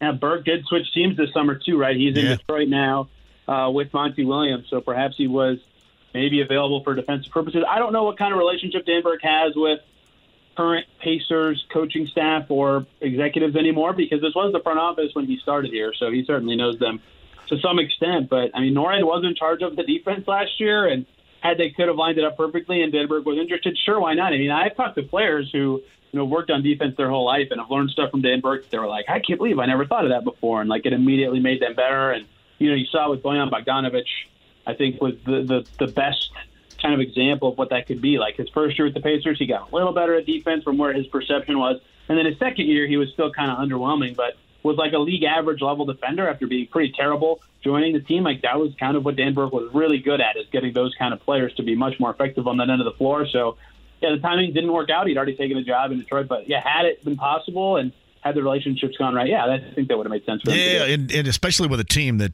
certainly has a desperate need defensively, it would have made sense. But you're selling that a little short even, I think. I think so, too, yeah. But they I should say they, but Rick really likes Jim Boylan, though, right? Yeah, they have he likes having him around last year as a consultant, and I'm sure they have a relationship before, since Rick knows every coach in the league since he's president of the Coaches Association. But Boylan has really good experience, right? He was the head coach of the Bulls a couple of years ago, and he was even with the Pacers in Vogel's first full season with the franchise. So he's coached a ton. He's coached Team USA a bunch too. Like, he knows the landscape of the league well. He knows the landscape of coach well. To have him behind the benches, he's pretty overqualified for that spot. So I think he'll be an asset to the Pacers in that role, especially just he knows the ins and outs of the league so well. And clearly they valued what he was doing as a consultant last year enough that they wanted to keep him around. So, I think they know each other well, and I think he'll be a good fit in that role. All right. Now, you think there's anything that comes out of what happens to Damian Lillard that could have a profound, or at least somewhat profound, effect on the Pacers in the near future? It depends on who ends up where. Like, this sounds funny to say because they just made the finals, but like, the Heat's record wasn't that much better than the Pacers for a lot of last season. And for a Pacers team trying to make the playoffs, catching anybody that they can is important. So the Heat getting better would certainly hurt them in that way. Or if he goes to Brooklyn, same thing. Like, the Nets and the Heat had a very similar record. So either of those two teams ending up with Dame, of course, would make the Pacers kind of go, we got to work harder to catch them or catch somebody else. And I think the thing that's going to make this fascinating is, does this become a 3-4 whatever kind of team trade? I think that's pretty common with these star trades of late as assets move around. And the Pacers got in on the I have to go back in time. This was 3 James Harden trades ago now, if you can believe it. Let's do the math. The first time he was traded from the Rockets to the Nets, I think a lot of Pacers fans will remember Kevin Pritchard jumping in on that and getting Karis LeVert out of it. And that was pretty savvy business to jump in like that. And when Russell Westbrook went from the Wizards to the Lakers, they jumped in on that and got Isaiah Jackson. Like, they found a way to get value in these bigger deals when they can. So perhaps that's a way that could even be a part of the Harden trade. But obviously, I think Lillard is player 1A in terms of talent available right now on the move. And it seems like the only destinations that make sense are both Eastern Conference teams. So that's, of course, a direct hit on the Pacers. But in terms of the trade, maybe they can find a way to squeeze in and optimize things a little more. Who knows? Pritchard has not been shy about that. We'll see, though. I mean, Miami does not have a lot of stuff to trade. So I've been very surprised at how that saga is going to unfold and where Dame could ultimately end up. I think it all, and this is in closing too, especially now the way things have worked out in Portland. They obviously redid Jeremy Grant, extended him. The Pacers have any interest in getting in on that? And then certainly when they saw the number that Portland was going to put out there to bring him back, probably said the hell with this and went elsewhere like Obi Toppin country. I would have paid Jeremy Grant $30 million a year, but no other team could offer him 5 years like the Blazers could. I think that was a big part of what led to that. I mean, he's really good. He would have been. I think I said that to you. I'm with you on that too. That's who I like too. He was an awesome free agent fit for the Pacers had he actually been available. Yeah, it's fascinating how that worked out. And I don't know this, but I'd imagine since the Blazers, offered him the maximum that they could extend him for during the season last year, it was less than that amount, and he turned them down. I'm guessing they had some sort of understanding that this deal would be, on the table this free agency period in some way. I don't know that. I'm just guessing a little bit. But so even Dame or no Dame, I think they were going to offer that, and that's going to make it really hard for any other team to swoop in and get him, even if he would have been a perfect fit with the Pacers. And at that money, I still think, that's a good tradable contract for that Blazers team. So that's a good bit of business by Portland. To me, I'm like one of the only people who still thinks that's a good contract, even with Dame leaving. So I think that despite him being a near perfect fit with the Pacers this summer, I think they just have no chance of him given the dynamics there. Yeah, I can't imagine what they would have felt that giving him that amount of money was going to be good either. But I'm with you in terms of the fit here with this group. I thought was as good as you were going to find option-wise out there. I really did. So yeah, I thought he was, just a perfect fit for him. Good scorer at the 4, great defender, can play above the rim, can play in transition, can now shoot it a little bit. And the thing that's kind of worked out for him is like these last seasons with Portland, I called it Goldilocks theory, where, in Denver he didn't have enough of a role, in Portland it was too big, in Detroit it was too big, and in Portland it was just right? And I think the same kind of happened with Brogdon last year in Boston. And so the Pacers probably would have offered him about the same usage because Halliburton would have had the ball so much. So they saw him in the optimized role. His skills were such a perfect fit that they knew exactly what he could be, and he was only 29, I think, right now still. Obviously, at the back end of that contract might not look great, but he would have been an awesome fit for the Pacers and where they're headed. All right, Tony, what are you writing about here? Got to get all this stuff done from the presser. We got to talk to Pritchard, Rick Carlisle, Bruce Brown, and Tyrese Halliburton on the podium. Got more time with Brown and Halliburton and Carlisle afterwards. So lots to get to, and the Chris Duarte trade might become official at some point in the next couple of days. Same with the Obi Toppin trade. Lots of stuff still going on in Pacerland. You got it. Tony, I appreciate you, man. Have a great weekend. Thanks for having me. It's Tony East right there. Tony East, Forbes Sports, WGHR.com, Locked On Pacers. SI Pacers and more via the Andy Moore Automotive Group hotline. I'll tell you what, you guys are all over the Twitter account right now. Tell you, somebody that's got the money needs to do it. I just tweeted out the licensing fee, I should say. Go with it. Mike Chappell, top of the hour. I got your chance to win again. That trip to Boston, July the 15th, right? Qualifier coming up. Maybe you go see the Jim Irsay collection, TD Garden, Kevin Cronin of REO Speedwagon. Peter Wolf is going to be a part of it too. Vince Gill and a host of others. And some surprises, I'm sure, yet to be mentioned. And a lot of former Colts, a lot of former Patriots. Round-trip airfare, hotel accommodations, transportation, and more. We'll get another qualifier before the end of the show. And Bourbon and Beyond in September, which is going to be outstanding. Headliners, among others, include Bruno Mars, The Killers, Duran Duran, The Black Keys. Get your chance to win some passes for that coming up before the end of the show as well. 239-1070. Chappell, top of the hour. You and me, other side. 93.5 and 107.5 The Fan. Life is so much more than a diagnosis. It's about sharing time with those you love, hanging with friends who lift you up, and experiencing all those moments that bring you joy. All hits, no skips. Learn more about Kisqali Ribociclib 200 milligrams at KISQALI.com and talk to your doctor to see if Kisqali is right for you. So long live singing to the oldies, jamming out to something new, and everything in between. The Ride with JMV. It's party time! P-A-R-T. Why? Because I gotta! 93.5 and 107.5. The Fan. Thank you, Tony East. A lot of Pacers conversation right there. Reds just tie it up, top of the sixth inning. Buck Farmer gives up the lead, and then Ellie De La Cruz gets it back in the bottom. Check that, top of the sixth. Reds and Nationals tied at 2. Cubs, Brewers, bottom of 7 in Milwaukee, with Milwaukee a 5-3 ownership of the lead right now. Blue Jays and White Sox fire up coming up in the 5 o'clock hour here. Late afternoon affair right there. Everything else is later on tonight, including the Cardinals and the Marlins. Big weekend set for the Reds in Milwaukee, too. Got to get ready for that. I'd hate to see them drop this game. Tied at 2 as they go to the bottom of the sixth inning. The news this afternoon was the signing of Bruce Brown officially by the Pacers and the official extension of Tyrese Halliburton, which is a tremendous deal there, too. We await the official word concretely of Obi Toppin. It appears that the Chris Duarte deal is about ready to be concrete itself. Yeah, JMV, what happened on that play just now? I missed it with the Reds. Ellie De La Cruz gets one down the line. They score one. Matt McClain gets thrown out at the plate. He was the go-ahead. Tied at 2 right now.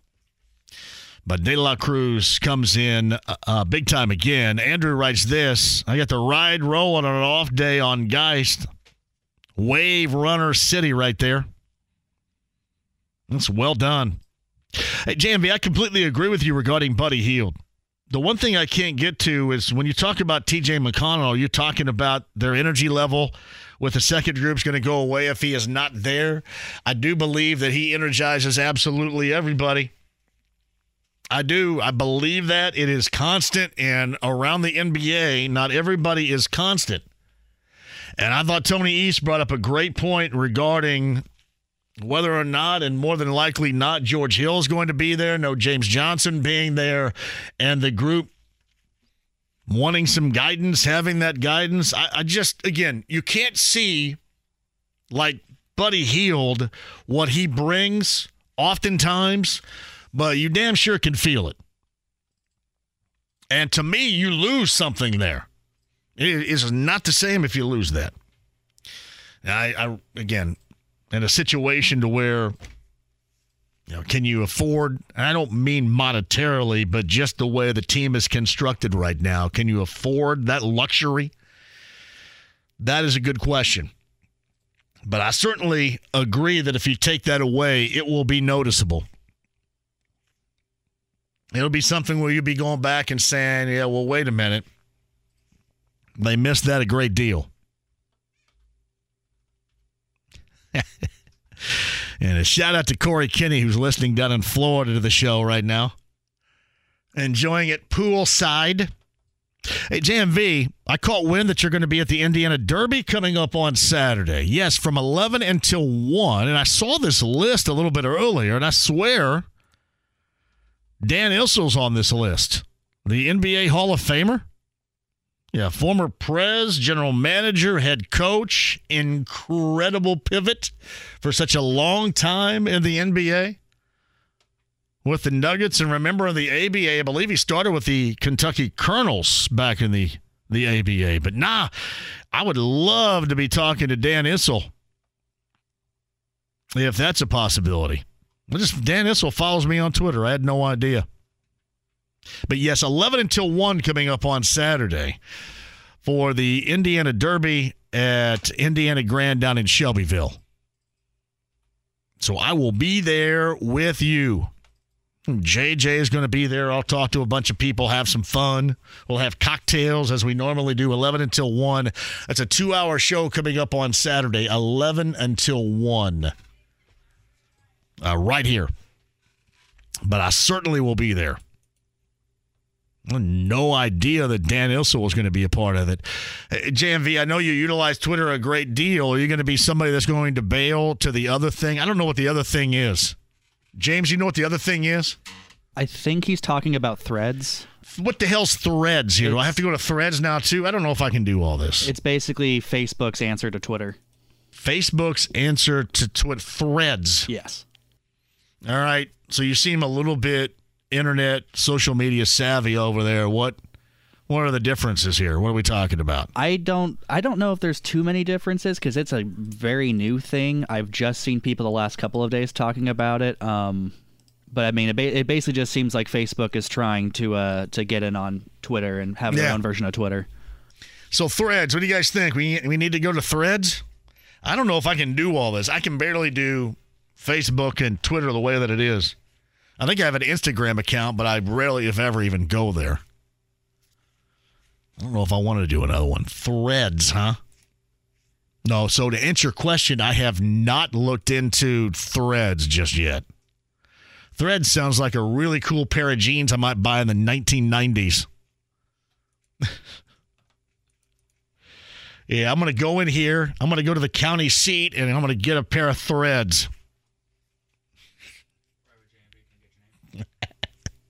Wait a minute. I love that cross-color shirt. Give me the cross-colors. Give me that rainbow-colored tie-on belt, and then give me a pair of Threads. And I'm going to be ready to go. I'm ready to go out on Saturday night to Hooligans. Let's go. There it is. Threads in what it is. No idea. JMV, the only Threads that used to matter are I thought Threads, Threads it was with a Z, though, Jeremiah. That's true. With a Z. Back in the 1990s. True dat. Jimmy on board here, 239-1070. Hello, Jimmy. Hey, John. How are you doing today? Jimmy, did you roll over to Great American Ballpark rocking a Padres jersey? Did I see this accurately last week? That is true. But I have an alibi. Okay. So the tall guy I was standing next to, that is Evan Fitzner, former IU basketball player. Okay. Family friend. He lives in the San Diego area and is a diehard Padres fan. And he just so happened to be visiting Indy and staying with us last weekend. So he's trying to coerce me to become a Padres fan. And I said I only have one team, and that's the Cubs. So Evan Fitzner went to St. Mary's first, right? Correct. St. Mary's, and then played with the Hoosiers. I got you now. So, all right. Well, I saw that picture, and I thought, well, wow. Come on now. Don't worry, I'm not that much of a bandwagon jumper. So if I was, I'd be on your bandwagon. Hey, I'm soaking up every last second of this, and I don't care what anybody says. Hey, you know what? All they're doing is winning in a month of June. Who really cares? No. No, as a Reds fan, a long-suffering Reds fan, you have every reason to soak up every ounce of what is going on right now. We deserve it. Yeah, enjoy it as much as you can. And you never know when it'll be back. So I'm still enjoying the Cubs 2016 World Series. And I would too. I would talk it up forever. That's why when I hear about like IU's banners and old and dusty, I go, yeah, okay, whatever. I mean, who cares? You won. All right. So exactly. I look at that way all the time. Hey, two things for you real quick, John. Now let someone much smarter and more intelligent than me talk. But I really enjoyed I'm excited about the addition of Bruce Brown to the Pacers. I remember growing up in South Florida, my family actually had University of Miami basketball and football tickets. And so I followed the basketball program ever since then. And he's turned into a really nice pro. And I just think he'll bring a lot in terms of like his athleticism, and I really enjoy watching him play. So, and I look forward to seeing you out and about the rest of the summer, John.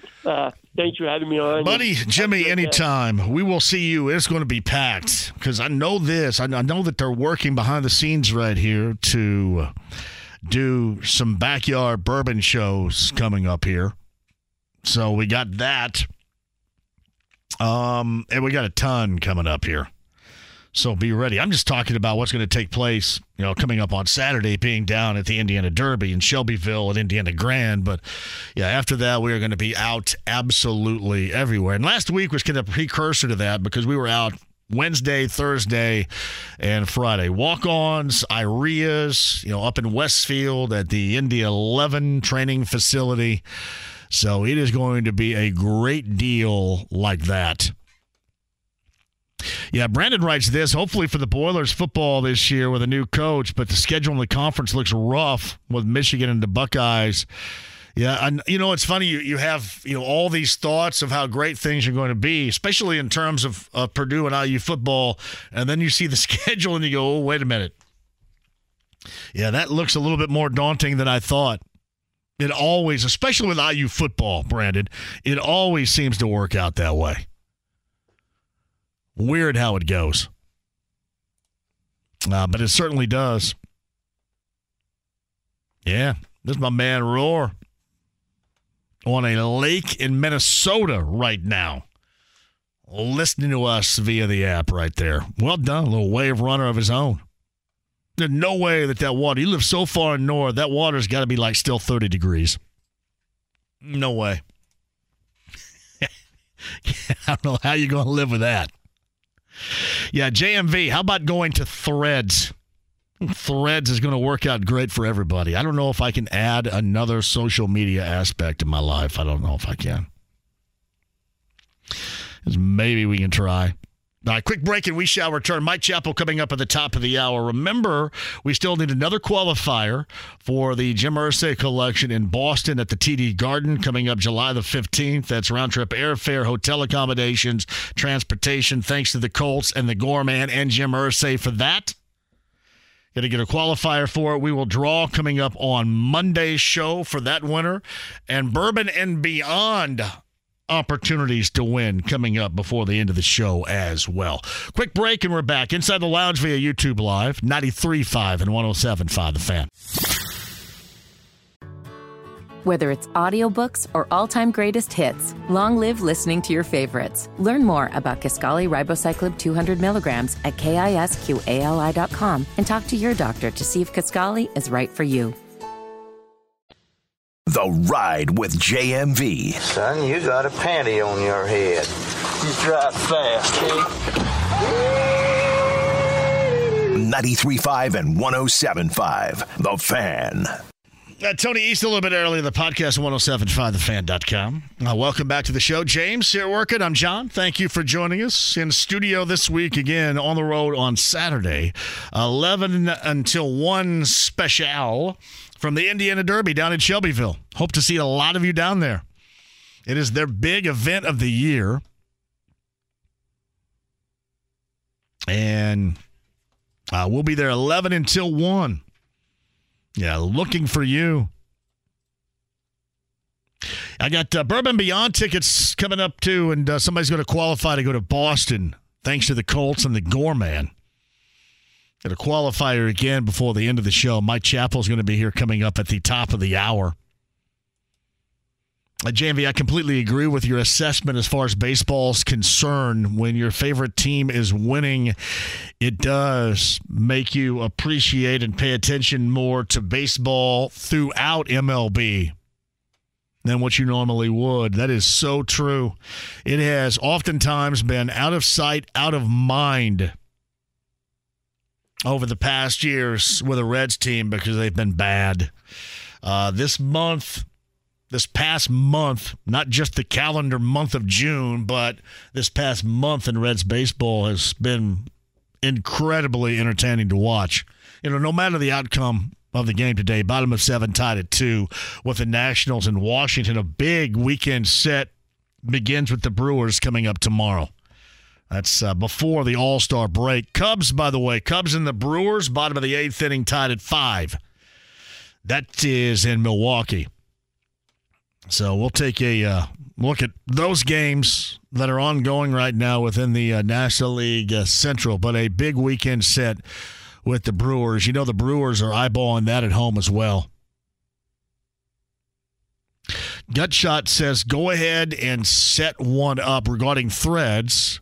And nobody would know this. I trust Gutshot would know. He's certainly in the know. You'll need it when Twitter dies. Is Twitter about ready to die? I mean, there's been a lot of controversy surrounding it lately, but I wouldn't guess I would say it's about to die. I know what happened this weekend, right? And whatever. What happened this weekend was they said that they were going to max out the limit, the post limit, yeah. The posts between those that have paid, and I don't pay to have a blue check mark. I don't care enough to do that. I mean, either you know who I am and you trust me or you don't. And if you don't, I don't care. But then again, sometimes it wears you out, but it's not enough for me to want to pay money every month to have a blue check mark. So whatever. But there has been a lot of controversy, especially in the last week, regarding Twitter. And everybody is expecting it to pass away here, I guess, relatively soon. Yeah, we shall see. Twitter. It's funny. We care about that stuff. That's pretty outstanding right there. Hey, JV, I want to double back to what you had to say about T.J. McConnell. I absolutely agree with you as far as what will be missed if he is not a part of it. Maybe in the box score you won't be able to tell, but you're going to be able to tell when you eyeball that on the floor with the second unit. They got a lot to figure out, too. Got a lot to figure out as far as personnel is concerned. There is going to be a ton to juggle. And again, regarding Bruce Brown, who officially signed today, they need defensive players. He is a defensive player. Now, can they get that on the wing, where certainly they would desire that? Bruce Brown being about 6'4", does that make it? Remember all the times a year ago when Buddy Hield got matched up and you just go, oh, my goodness. I mean, not so much now. JMV, did you see this?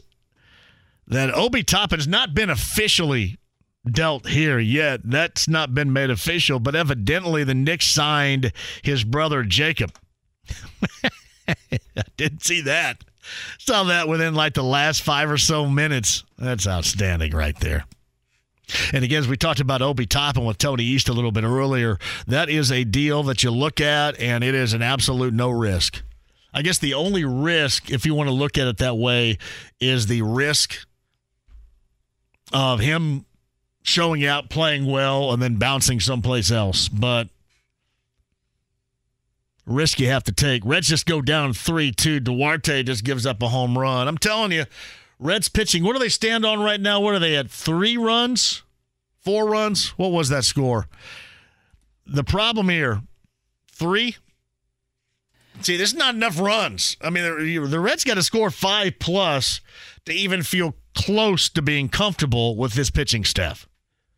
Can't count on anything. You have been able to count on Diaz.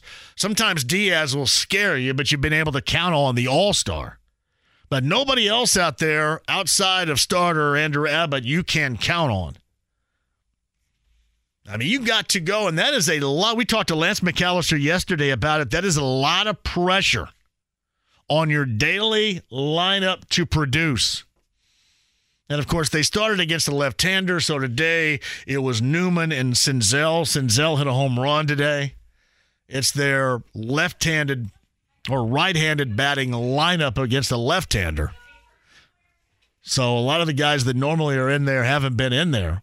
It's just what David Bell has done with this, but you're trying to maximize night in and night out, or in this case in the afternoon, offensively, because if you don't push it 5+, then you may struggle to win a game with that pitching staff. That is just the way that it goes. I don't know how. To me, that is going to be difficult to long term. If you mentioned yesterday, or if you missed yesterday, what was mentioned by Lance McAllister and what we talked about, go back if you're a Reds fan and listen to our conversation, because we do allude to the fact that I don't know how long, and hopefully it's the rest of the season, but with this pitching, even with Hunter Green and Nick Lodolo coming back in August, it is a tough sell for me that you could hold up to this level. That's just a lot of offense day in and day out to have to count on. Quick break and we shall return. Mike Chappell, top of the hour. Your chance to win. One would be Bourbon and Beyond passes, but also to get your chance at qualifying for those Boston tickets coming up July the 15th for the Jim Irsay collection. Your chance coming up at the 5 o'clock hour right here, 93.5, 107.5 The Fan. Whether it's audiobooks or all-time greatest hits, long live listening to your favorites. Learn more about Kisqali Ribociclib 200 milligrams at KISQALI.com and talk to your doctor to see if Kisqali is right for you.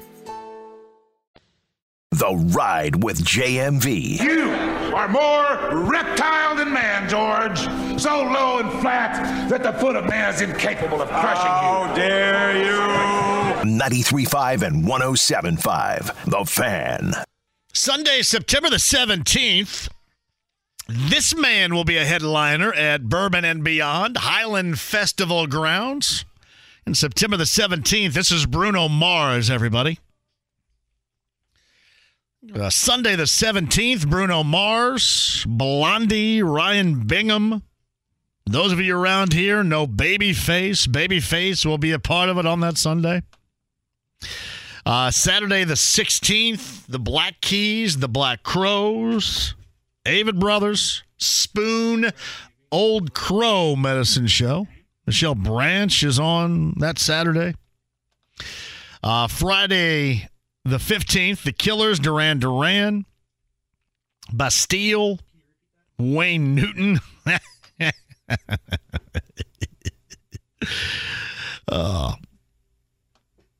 Brandy Carlisle, I believe Brandy Carlisle has a special airing on HBO right now. Didn't really know who that was until I watched that a little bit the other night. Billy Strings, you guys love Billy Strings. Train, Buddy Guy, Mavis Staples, among others. That is on Thursday, September the 14th. That is Bourbon and Beyond, Highland Festival grounds at Kentucky Expo Center. Number 9 is going to get a pair of passes courtesy of us right there. Enjoy. Absolutely enjoy.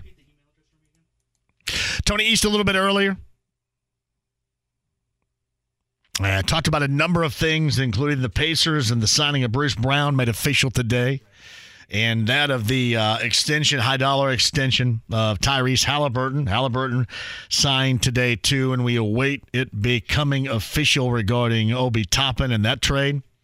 And maybe something that plays off of the deal that has to be at some point forthcoming with Damian Lillard. Maybe Damian Lillard, maybe even James Harden for that matter.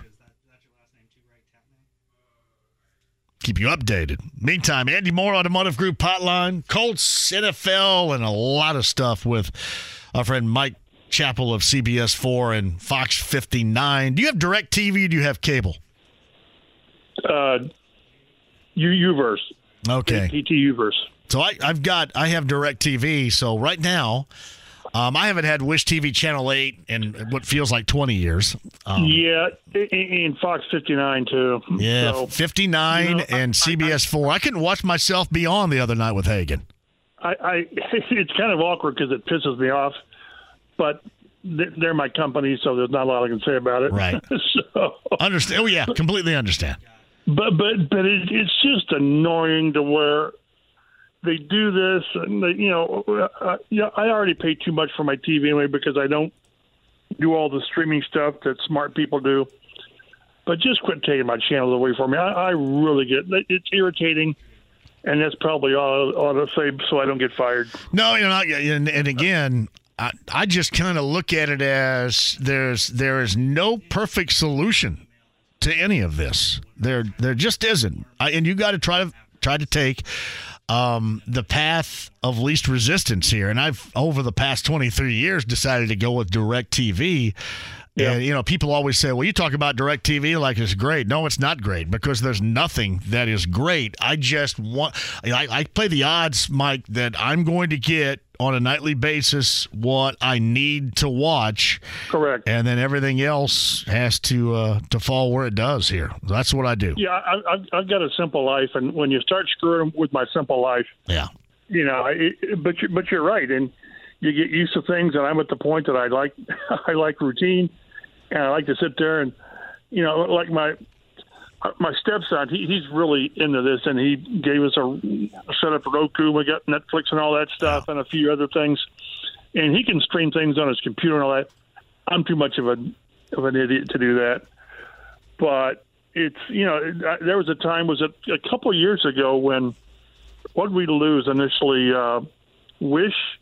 Or maybe it was Fox for a short time when we lost NFL games. But no, it was 13. I remember having to watch. Yeah, I think I had to watch at my neighbor Jeff Watson's house a game in Seattle on a Sunday night that was on 13 when DirecTV didn't have it. And it's just us grunts get caught in the crosshairs, and I guess somebody wants to charge us a little bit more. So I don't know. It's annoying. And, the people that get ground under are people like us.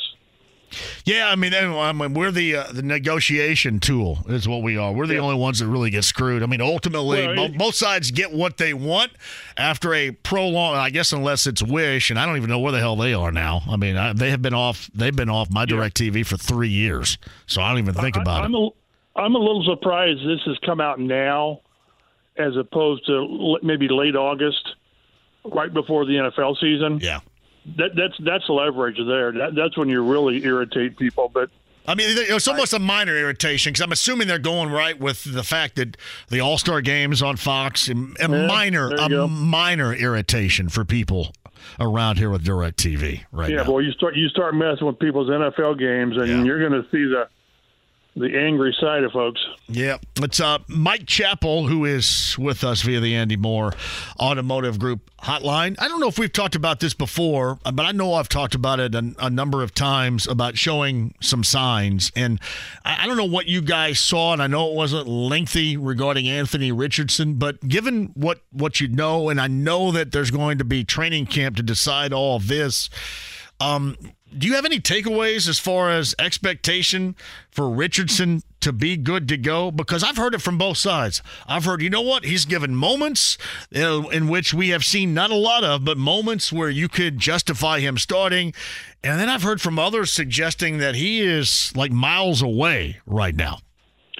I don't know if I'd say miles away, but I think it's fair to say that I'm trying to count how many times we saw these guys practice. Probably was it 5 or 6 totally with OTAs and veteran minicamp. I'm not counting rookie minicamp. But I think it's safe to say that Richardson generally had the best passes and the worst passes. He was the up and down graph, which I just can't take away much from the OTAs and the summer. Just because, I mean, there were so many guys. Michael Pittman didn't practice, and Jonathan Taylor didn't practice, and a lot of guys were out. And I think it was more important for Richardson to sort of get in the groove of, this is my job. I don't go to class anymore or whatever. This is my job. I get up in the morning, I go to work, and I go home, and this is what I do. And it was really important to me that he got the playbook down. He knows what he's doing. He knows where the lunchroom is. He knows where the training room is and all that. And once we get to camp, and I've said this before, I think that's when we're going to see volumes on what they expect by doggone it. If he's starting in the opener, he's got to get the bulk of the work. He just does. You just can't do this 50-50 with he and Minshew with the idea that he's getting enough. Because I think you can limit Minshew's reps, which isn't ideal, but you can limit his reps with the first unit, and he can kind of get to speed pretty quick because he knows the offense and he's a vet and all this stuff. But, boy, you got to find out what you've got with Richardson as far as a rookie. And I think the best way – and it's not going to be when we, Kevin Bowen and George Bremer and all the star guys and the athletic guys where we're charting the passes and 11 on 11 and all this.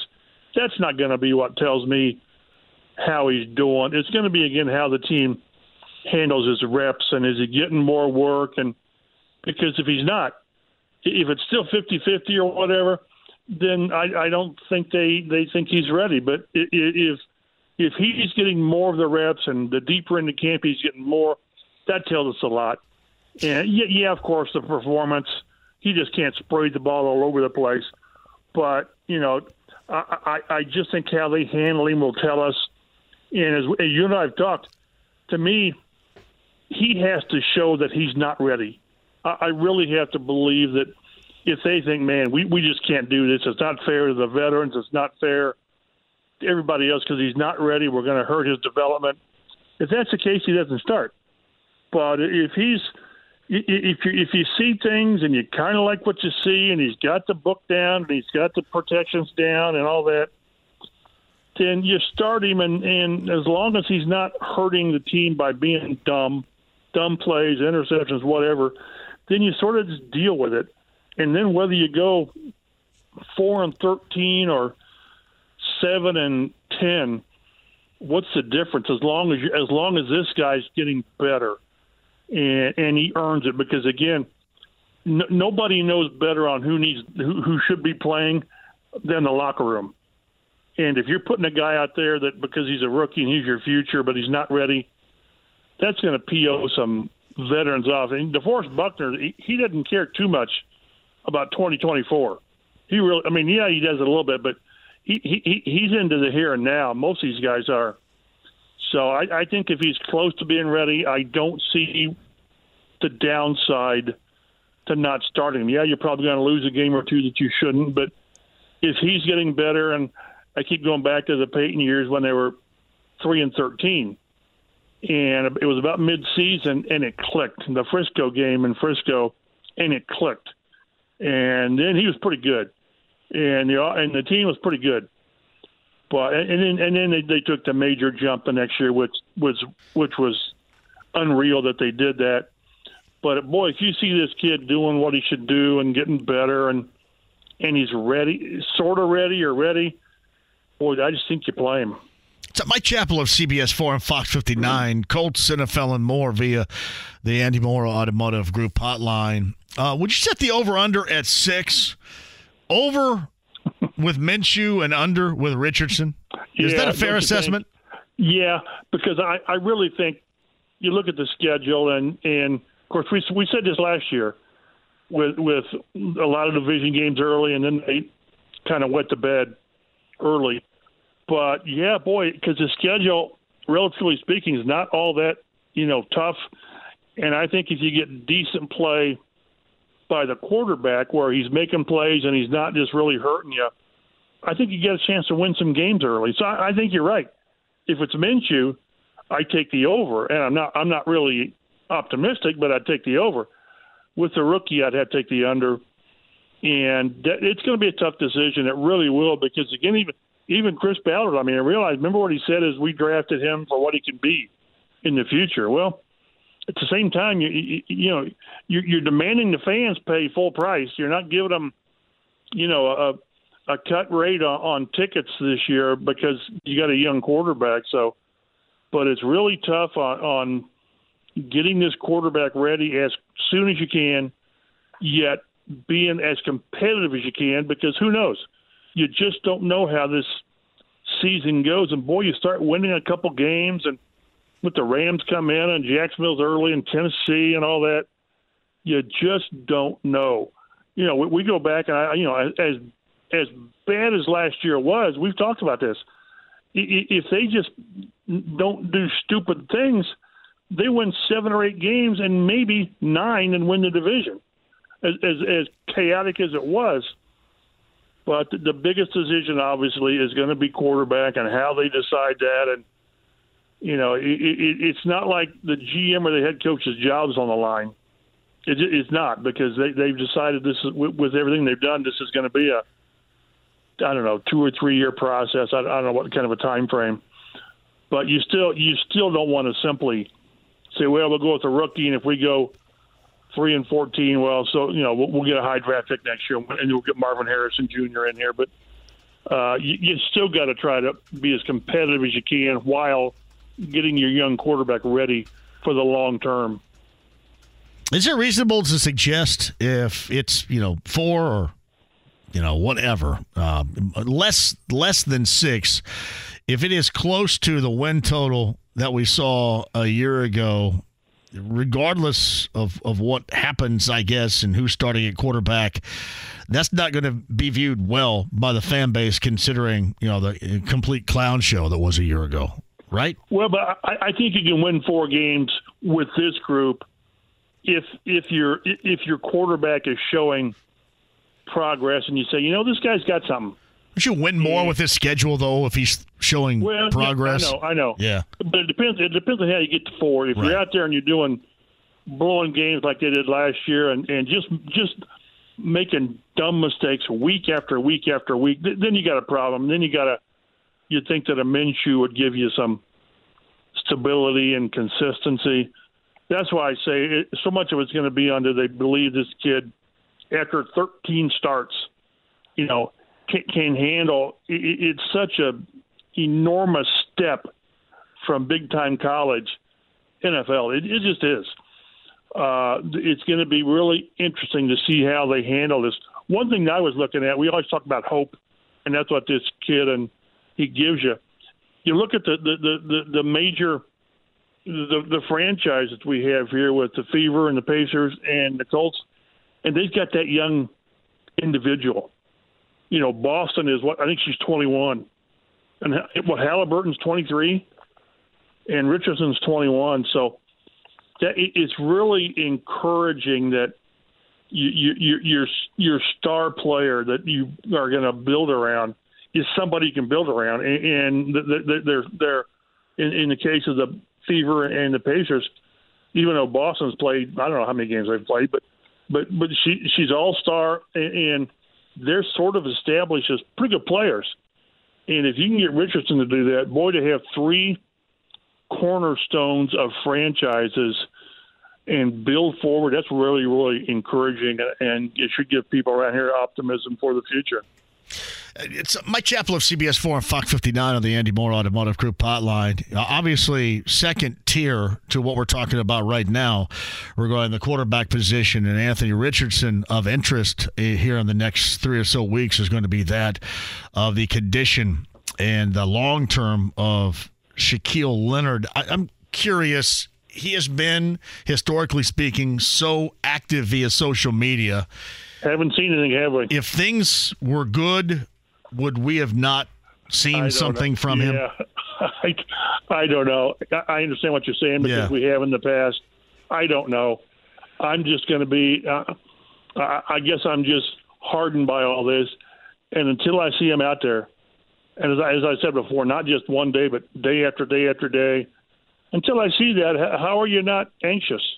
Last year was a blind faith, and it didn't work. He played 3 games and 70 snaps, and didn't play well because his body wouldn't let him.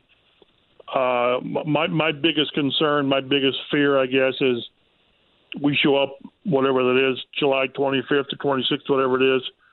We get Chris Ballard on the 25th, and he'll say, "Yeah, we're going to start Shaq on pup," because he's not quite ready yet.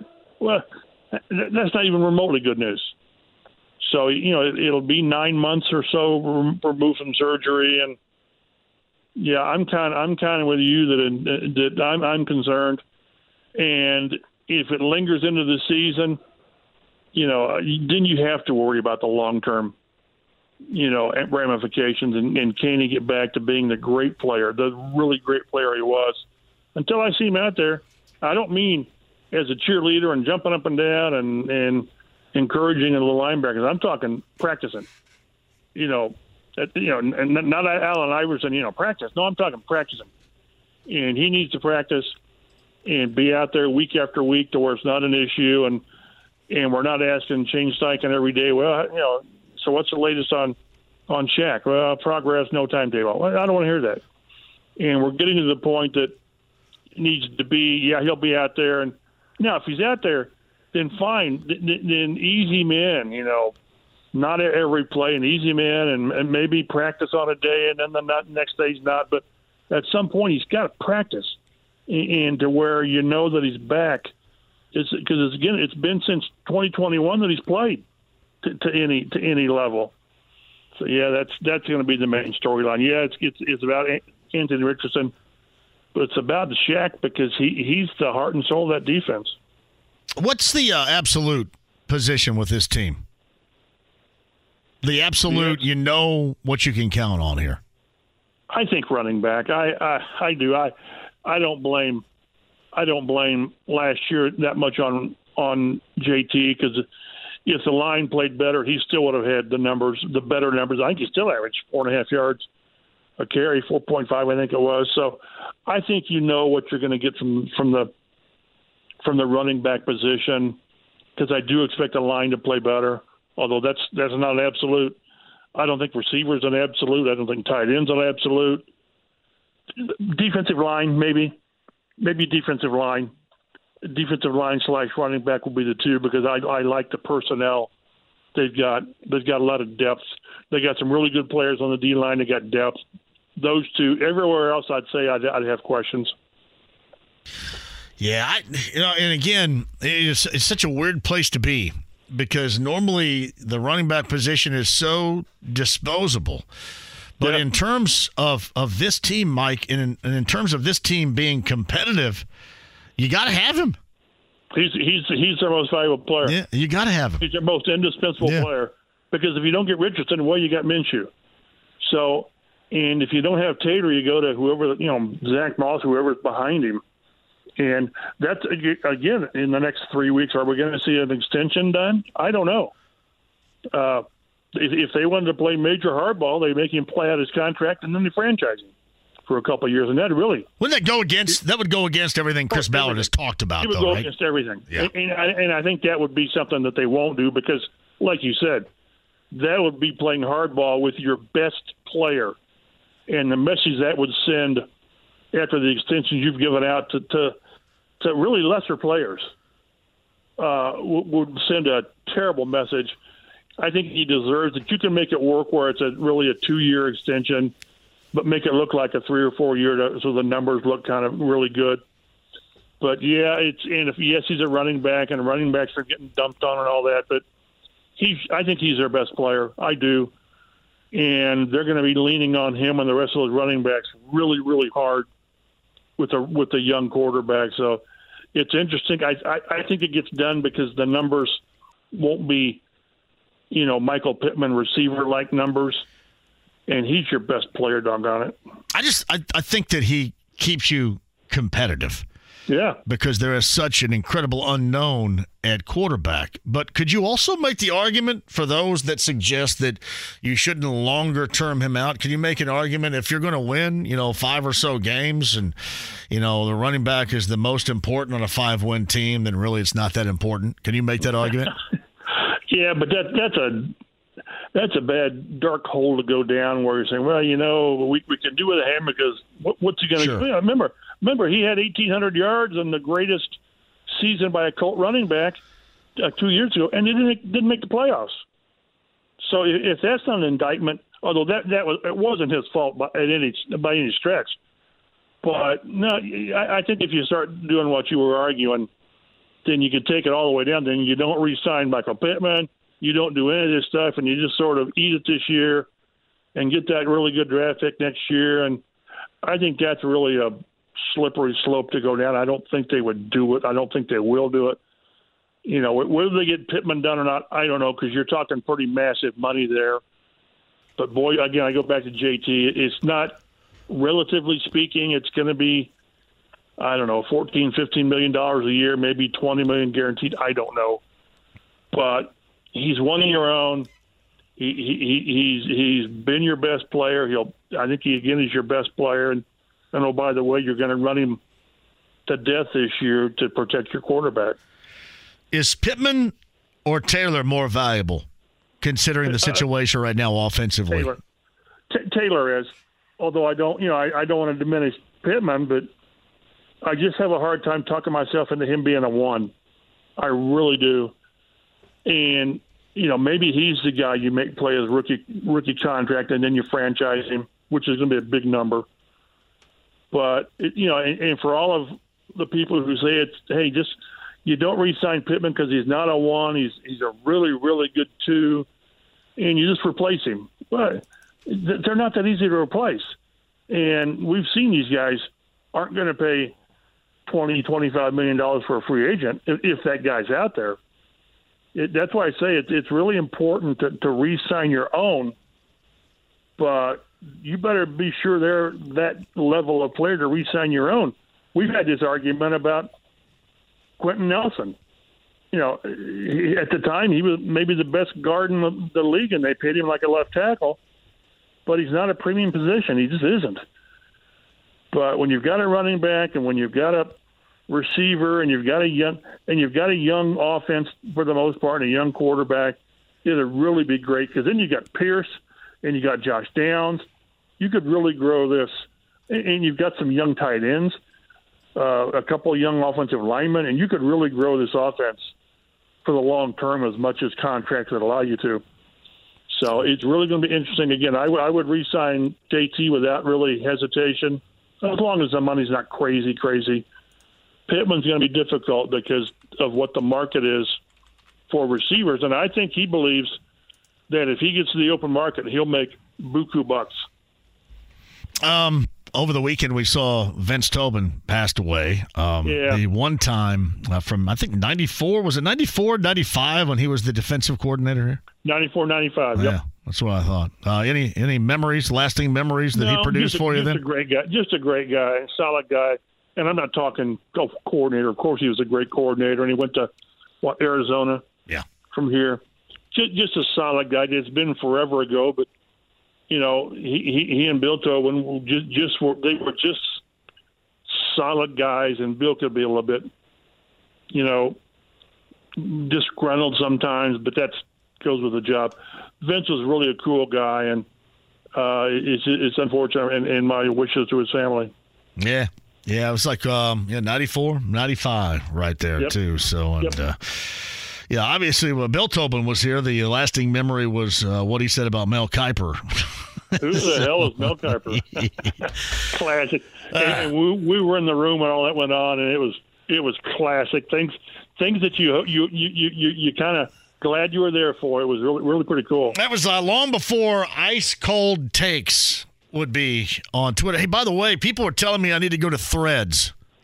I got an account just because I don't want to be the last one on the planet to not have one, but I don't understand all that stuff. If there's crap on Twitter, I just ignore the crapola stuff and just look for news and comments from guys I trust.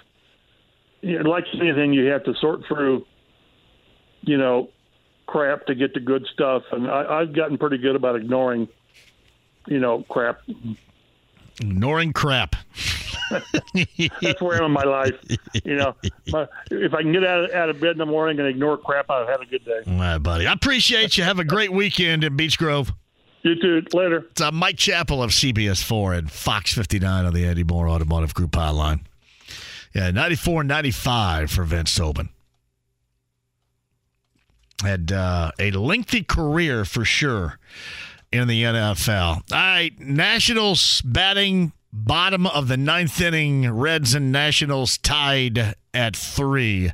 Earlier this afternoon, the Brewers get that win over the Cubs, 6-5. So if I'm the Reds, I'd really like to win this game, especially you got to go to Milwaukee and play a weekend set. And this game, because of a rain delay, is about an hour and a half or so longer than it needed to be here.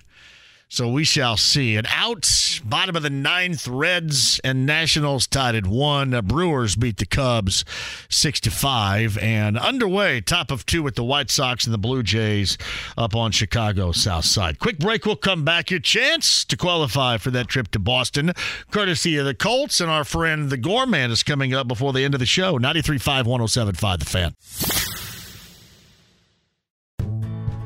Life is so much more than a diagnosis. It's about sharing time with those you love, hanging with friends who lift you up, and experiencing all those moments that bring you joy. All hits, no skips. Learn more about Kisqali Ribociclib 200 milligrams at KISQALI.com and talk to your doctor to see if Kisqali is right for you. So long live singing to the oldies, jamming out to something new, and everything in between. The Ride with JMV. This will be the high point of my day. It's all downhill from here. 93.5 and 107.5. The Fan. Hey, welcome back. Thank you for joining us. Mike Chappell, CBS 4 and Fox 59. Podcast 1075thefan.com. Tony East with the Pacers. Bruce Brown's signature today for his free agent deal. And Tyrese Halliburton, longer-termed. The extension for Halliburton he signed earlier today. And Tony East discussed that and a lot of things, too. What still may be to come, what won't be to come. A lot happening. So I'm with most of you about the offseason so far. I'm good with it.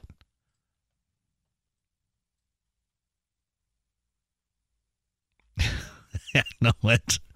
Yeah, Nick Senzel just saved the Reds' ass there in the bottom of the ninth. Runner on second, 1 out. Went back to the wall, jumped, caught it off the wall. Just saved him in right field. Reds and Nationals going to the top of the 10th inning, tied at 3. As I mentioned a little bit earlier, the Cubs lose on the road in Milwaukee today, 6-5. So it'd be good if the Reds were to go ahead and pull this out. If they can, but Senzel just saved them. I mean, saved them with a defensive gem, to say the least, right there. Hey, Tim chimes in with this. Hey, JMV, don't you guys think it would be good to see what happens in Colts training camp and the preseason before making a decision on what to do at quarterback? Seems like Minshew has to be an upgrade over last year. And Tim, that is exactly how this is going to play out. But my point, look at Senzel just went yard with a 2-run shot right there as I'm talking. So he saved the game defensively, and he just put him on top by 2 runs with a 2-run shot there on the top of the 10th inning. Wow. Nick Senzel, everybody. No, Tim, what you're talking about is incredibly accurate. I just have said this.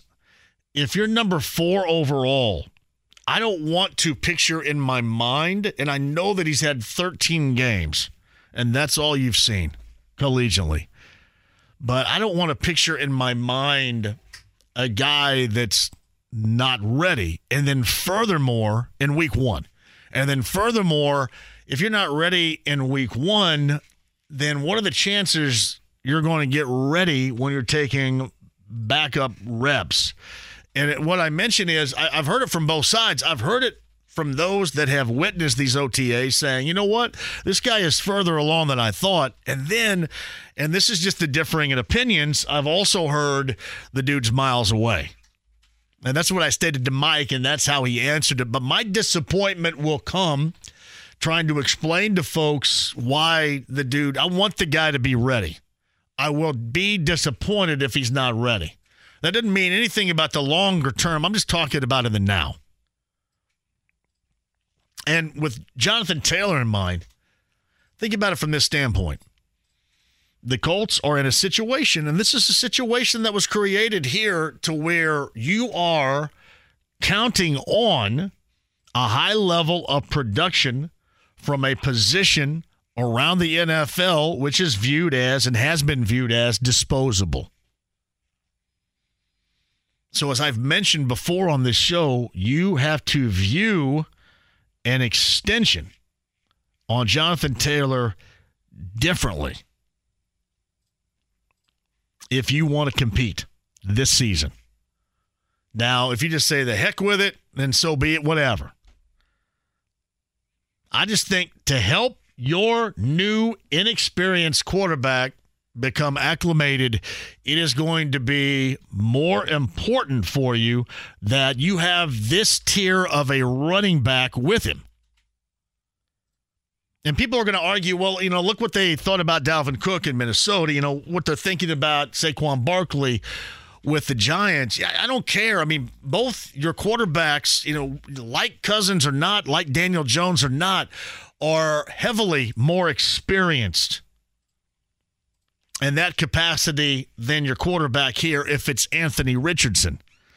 I just think that changes the dynamic all the way around with how you view the running back here. I don't think the running back here is as disposable as it is viewed elsewhere on the NFL. And you could say, that is wrong to look at it, but that's the situation they're in. There's no right or wrong right now. Okay, it's wrong to have it this way, but it's right to proceed with Jonathan Taylor in this fashion because the quarterback, the young, inexperienced quarterback's going to need it. It matters here, unlike it matters in other places. Yeah, don't give me the whole, all these Super Bowl teams with their 5th and 6th round running backs winning. It doesn't matter. This is not a Super Bowl team. It's not a playoff team. But if you're looking for it to be a competitive team and to have a young quarterback become more acclimated to the position to where it's beneficial, hopefully sooner rather than later, you need Jonathan Taylor. It's different. It is different here. And it's not a different that we didn't see coming. But it is different. Make no mistake about that. Yeah, Nick Senzel, as I was yakking. Senzel takes a game-winning hit away and then puts the Reds up 5-3 in the top of the 10th inning. I'm telling you, this is stuff. I mean, you kind of make your own magic, don't you? And we'll see what happens. The Reds still have to pitch to close it out. But this is basically how it's been going for this baseball team for a month. Yeah, that is true. That is Nick Senzel. JT says, don't bother. Nobody who follows you will ever see anything you post. Threads, nobody who follows you. Why don't you see anything? I don't know. See, I have to do JT a little bit more research there, I guess. Joel Bragg says, how about De La Cruz for the home run derby? I used to be incredibly against guys that I like on teams that I like performing in the home run derby because there's the swinging your back out and screwing up your stroke and all that. But Joel, I cannot lie, he would add, and I know that this is coming from a Reds guy and really nobody outside of Reds land cares about it, but let's think for a moment the shots that we see from Ellie De La Cruz and wonder how that might look in Monday's home run derby. Right? That probably would be fun. Actually, that would be very fun. So, yeah, Joe, I have thought a little bit about it, but not in depth. But I think certainly would add fun. Yeah, he's fun to watch all the way around, too. More than just his stroke. It's really about this entire Reds team, how hard they go at it, every play. I mean, think about how they're turning back the clock. I know that there are a lot more steals around Major League Baseball right now anyway. But a team that just gets on there and basically everybody but, Votto and Stevenson or the catcher position and Votto when they're in the lineup, everybody is a threat when they get to first. Everybody is a threat to take an extra base every single time. And that makes it more fun. You're not just sitting back and you're waiting on a 3-run jack or a 2-run home run or station to station. I mean, these guys are more than just stolen bases. I mean, they are extra base takers. And I thought Chris Welsh put it great last night when he said this puts so much pressure on plays being made. Not just a catch, not just a scoop of a ground ball, but a throw, the timing. I mean, it matters everywhere. And it has been fun to watch the last month, no doubt about that. No doubt. He crushed that one too, Craig. He did. All right, quick break, and we'll come back for a final time. Chance for you to get qualified. Jim Irsay Collection in Boston. I want to see you guys go. We're going to get qualifiers. Qualifiers as of yesterday, we got 2 today, 2 tomorrow. We draw coming up on Monday, and thanks to the Colts and to the Gorman for setting this up as well.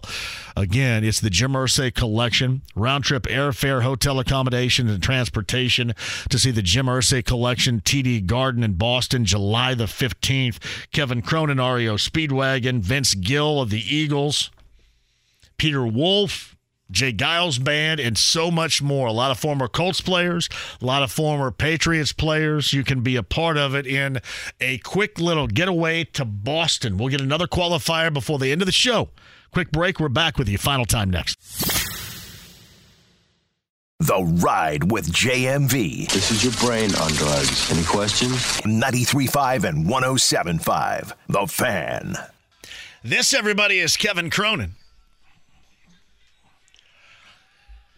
July 15th, the Jim Irsay Collection is going to be in Boston. TD Garden is the location. Kevin Cronin will be a part of it. Peter Wolf, I mentioned, too. You got Vince Gill, Mike Wanchik, the Jim Irsay Collection show. And the Gorman reached out last Friday and said, hey, why don't we give away a little quick trip to Boston for a fan to see it, to watch, to check it out at the TD Garden. I said, I think listeners of this show will love it. You know how I like to give back. And in this case, it's the Colts, the Gorman, and Jim Irsay that will give one lucky winner hotel accommodations, round-trip airfare, and transportation to go to the show on July the 15th. Now, again, if you call in to qualify, you have to be able to go. July the 15th, qualifier right now. And it should be an absolute blast for you. So, again, thanks to the Colts and the Gorman for setting this up on this show. I'm telling you, this time of year, it's fun. And as you can see, everybody in the world is out right now. It's got the news a little bit earlier today of the Eagles and Steely Dan at Gainbridge Fieldhouse. And a lot of people were responding to me. I had mentioned how this is going to be a big deal. And then some people say, the Eagles with no Glenn Fry, and you get Vince Gill now, but no Glenn Fry. You get Steely Dan and no Walter Becker. And I'm not suggesting this is the perfect way by any stretch, but this is how I go about it. I go about it by living in the moment and what you have for the moment. And if it stirs the echoes and the memories of the past, for example, it is never for the Eagles going to be like it was in 1977. You recognize that. If you have the opportunity to go. And it'll stir some memories of the greatness of the past. Be a good night for you. I just have never really viewed that as a negative. Like, I saw Steely Dan with Donald Fagen and Walter Becker. It was a great show. Clearly, Walter Becker's no longer with us, and it's not the same. And it's not going to be the same, but it can still entertain you in 2023 and stir the echoes like it's 1978. That's how I view things. And I think I view things now more importantly for entertainment value than I ever have. And we have seen this, right? We have seen this where we talked about this during the pandemic, that when everything stopped, even those that suggested they were never, ever going to come back out are going to ultimately be back out. Everybody is out right now. And I know it's hard. I know it's hard for you to delegate disposable income to go to these shows because these shows are incredibly expensive. But I will say this, we try to do our best, and this is something I realized years ago, that we sit here for 3 hours and talk about sports. That's why you're here. But I also want you to be given the opportunity to be entertained. And there is so much mixing of sports and music out there. So we try our damnedest to give you the opportunity to go to shows where you don't have to spend your own money, to where you can win it right here. So that's something that we noticed well before the pandemic. This goes all the way back to even the other station where I was on. I always thought that there was just that common thread between the sports fan, the sports talk listener, and the music listener that was unlike even what the music stations have. Because it's got to be about what they play. It's got to back up what they play with us. I've got fans that love the Eagles, that love Steely Dan. I got fans that love country, that love R&B, that love hip-hop. Classic rock, hard rock, alternative rock, it does not matter. The best place to go for that to get everybody is, of course, right here. And it's important now more than ever, considering, what you have to choose from, all those options you have out there. So we try to do our best to give back to you. And the Jim Irsay collection would be one of those, especially that trip to Boston. And then, of course, giving you those passes throughout the rest of this week down to Bourbon and beyond coming up in September is also awesome. So you got to love it. Got to absolutely love it. All right, Nationals push across a run, so they're still alive 5-4 right now. Runner on first and nobody out, so the Reds are still going to have to try to wiggle out of this one. But we shall see. I was trying to see with this, I think, was Ellie playing shortstop right there, I believe? Yeah, bat hop. Had a bat hop up into his face right there. Reds 5-4, runner on first, nobody out in the bottom of the 10th inning right there. Cubs losers today to Milwaukee a little bit earlier. Cardinals later on tonight. Cubs and Blue Jays going on in Chicago this afternoon. And, of course, the Reds and the Brewers start a huge set in Milwaukee before the Midsummer Classic coming up this weekend. So big stuff going on, too. Also talked about Bruce Brown, who officially signed as a free agent a little bit earlier today. Bruce Brown and then Tyrese Halliburton signed that extension, which is a big deal right here. We'll see how all this works out. Talked about Bruce Brown with Tony East, podcast with Tony East about that and maybe some other options that will be there. 1075thefan.com. If you missed that via podcast, you can find it.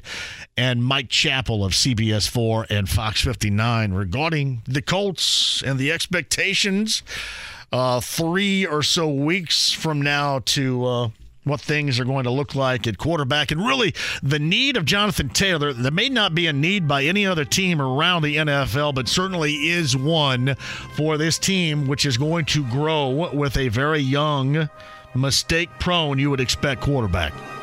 Now, the necessity for a running back is unlike what you see around the NFL. Certainly that is here. Mike Chappell, podcast, 1075thefan.com.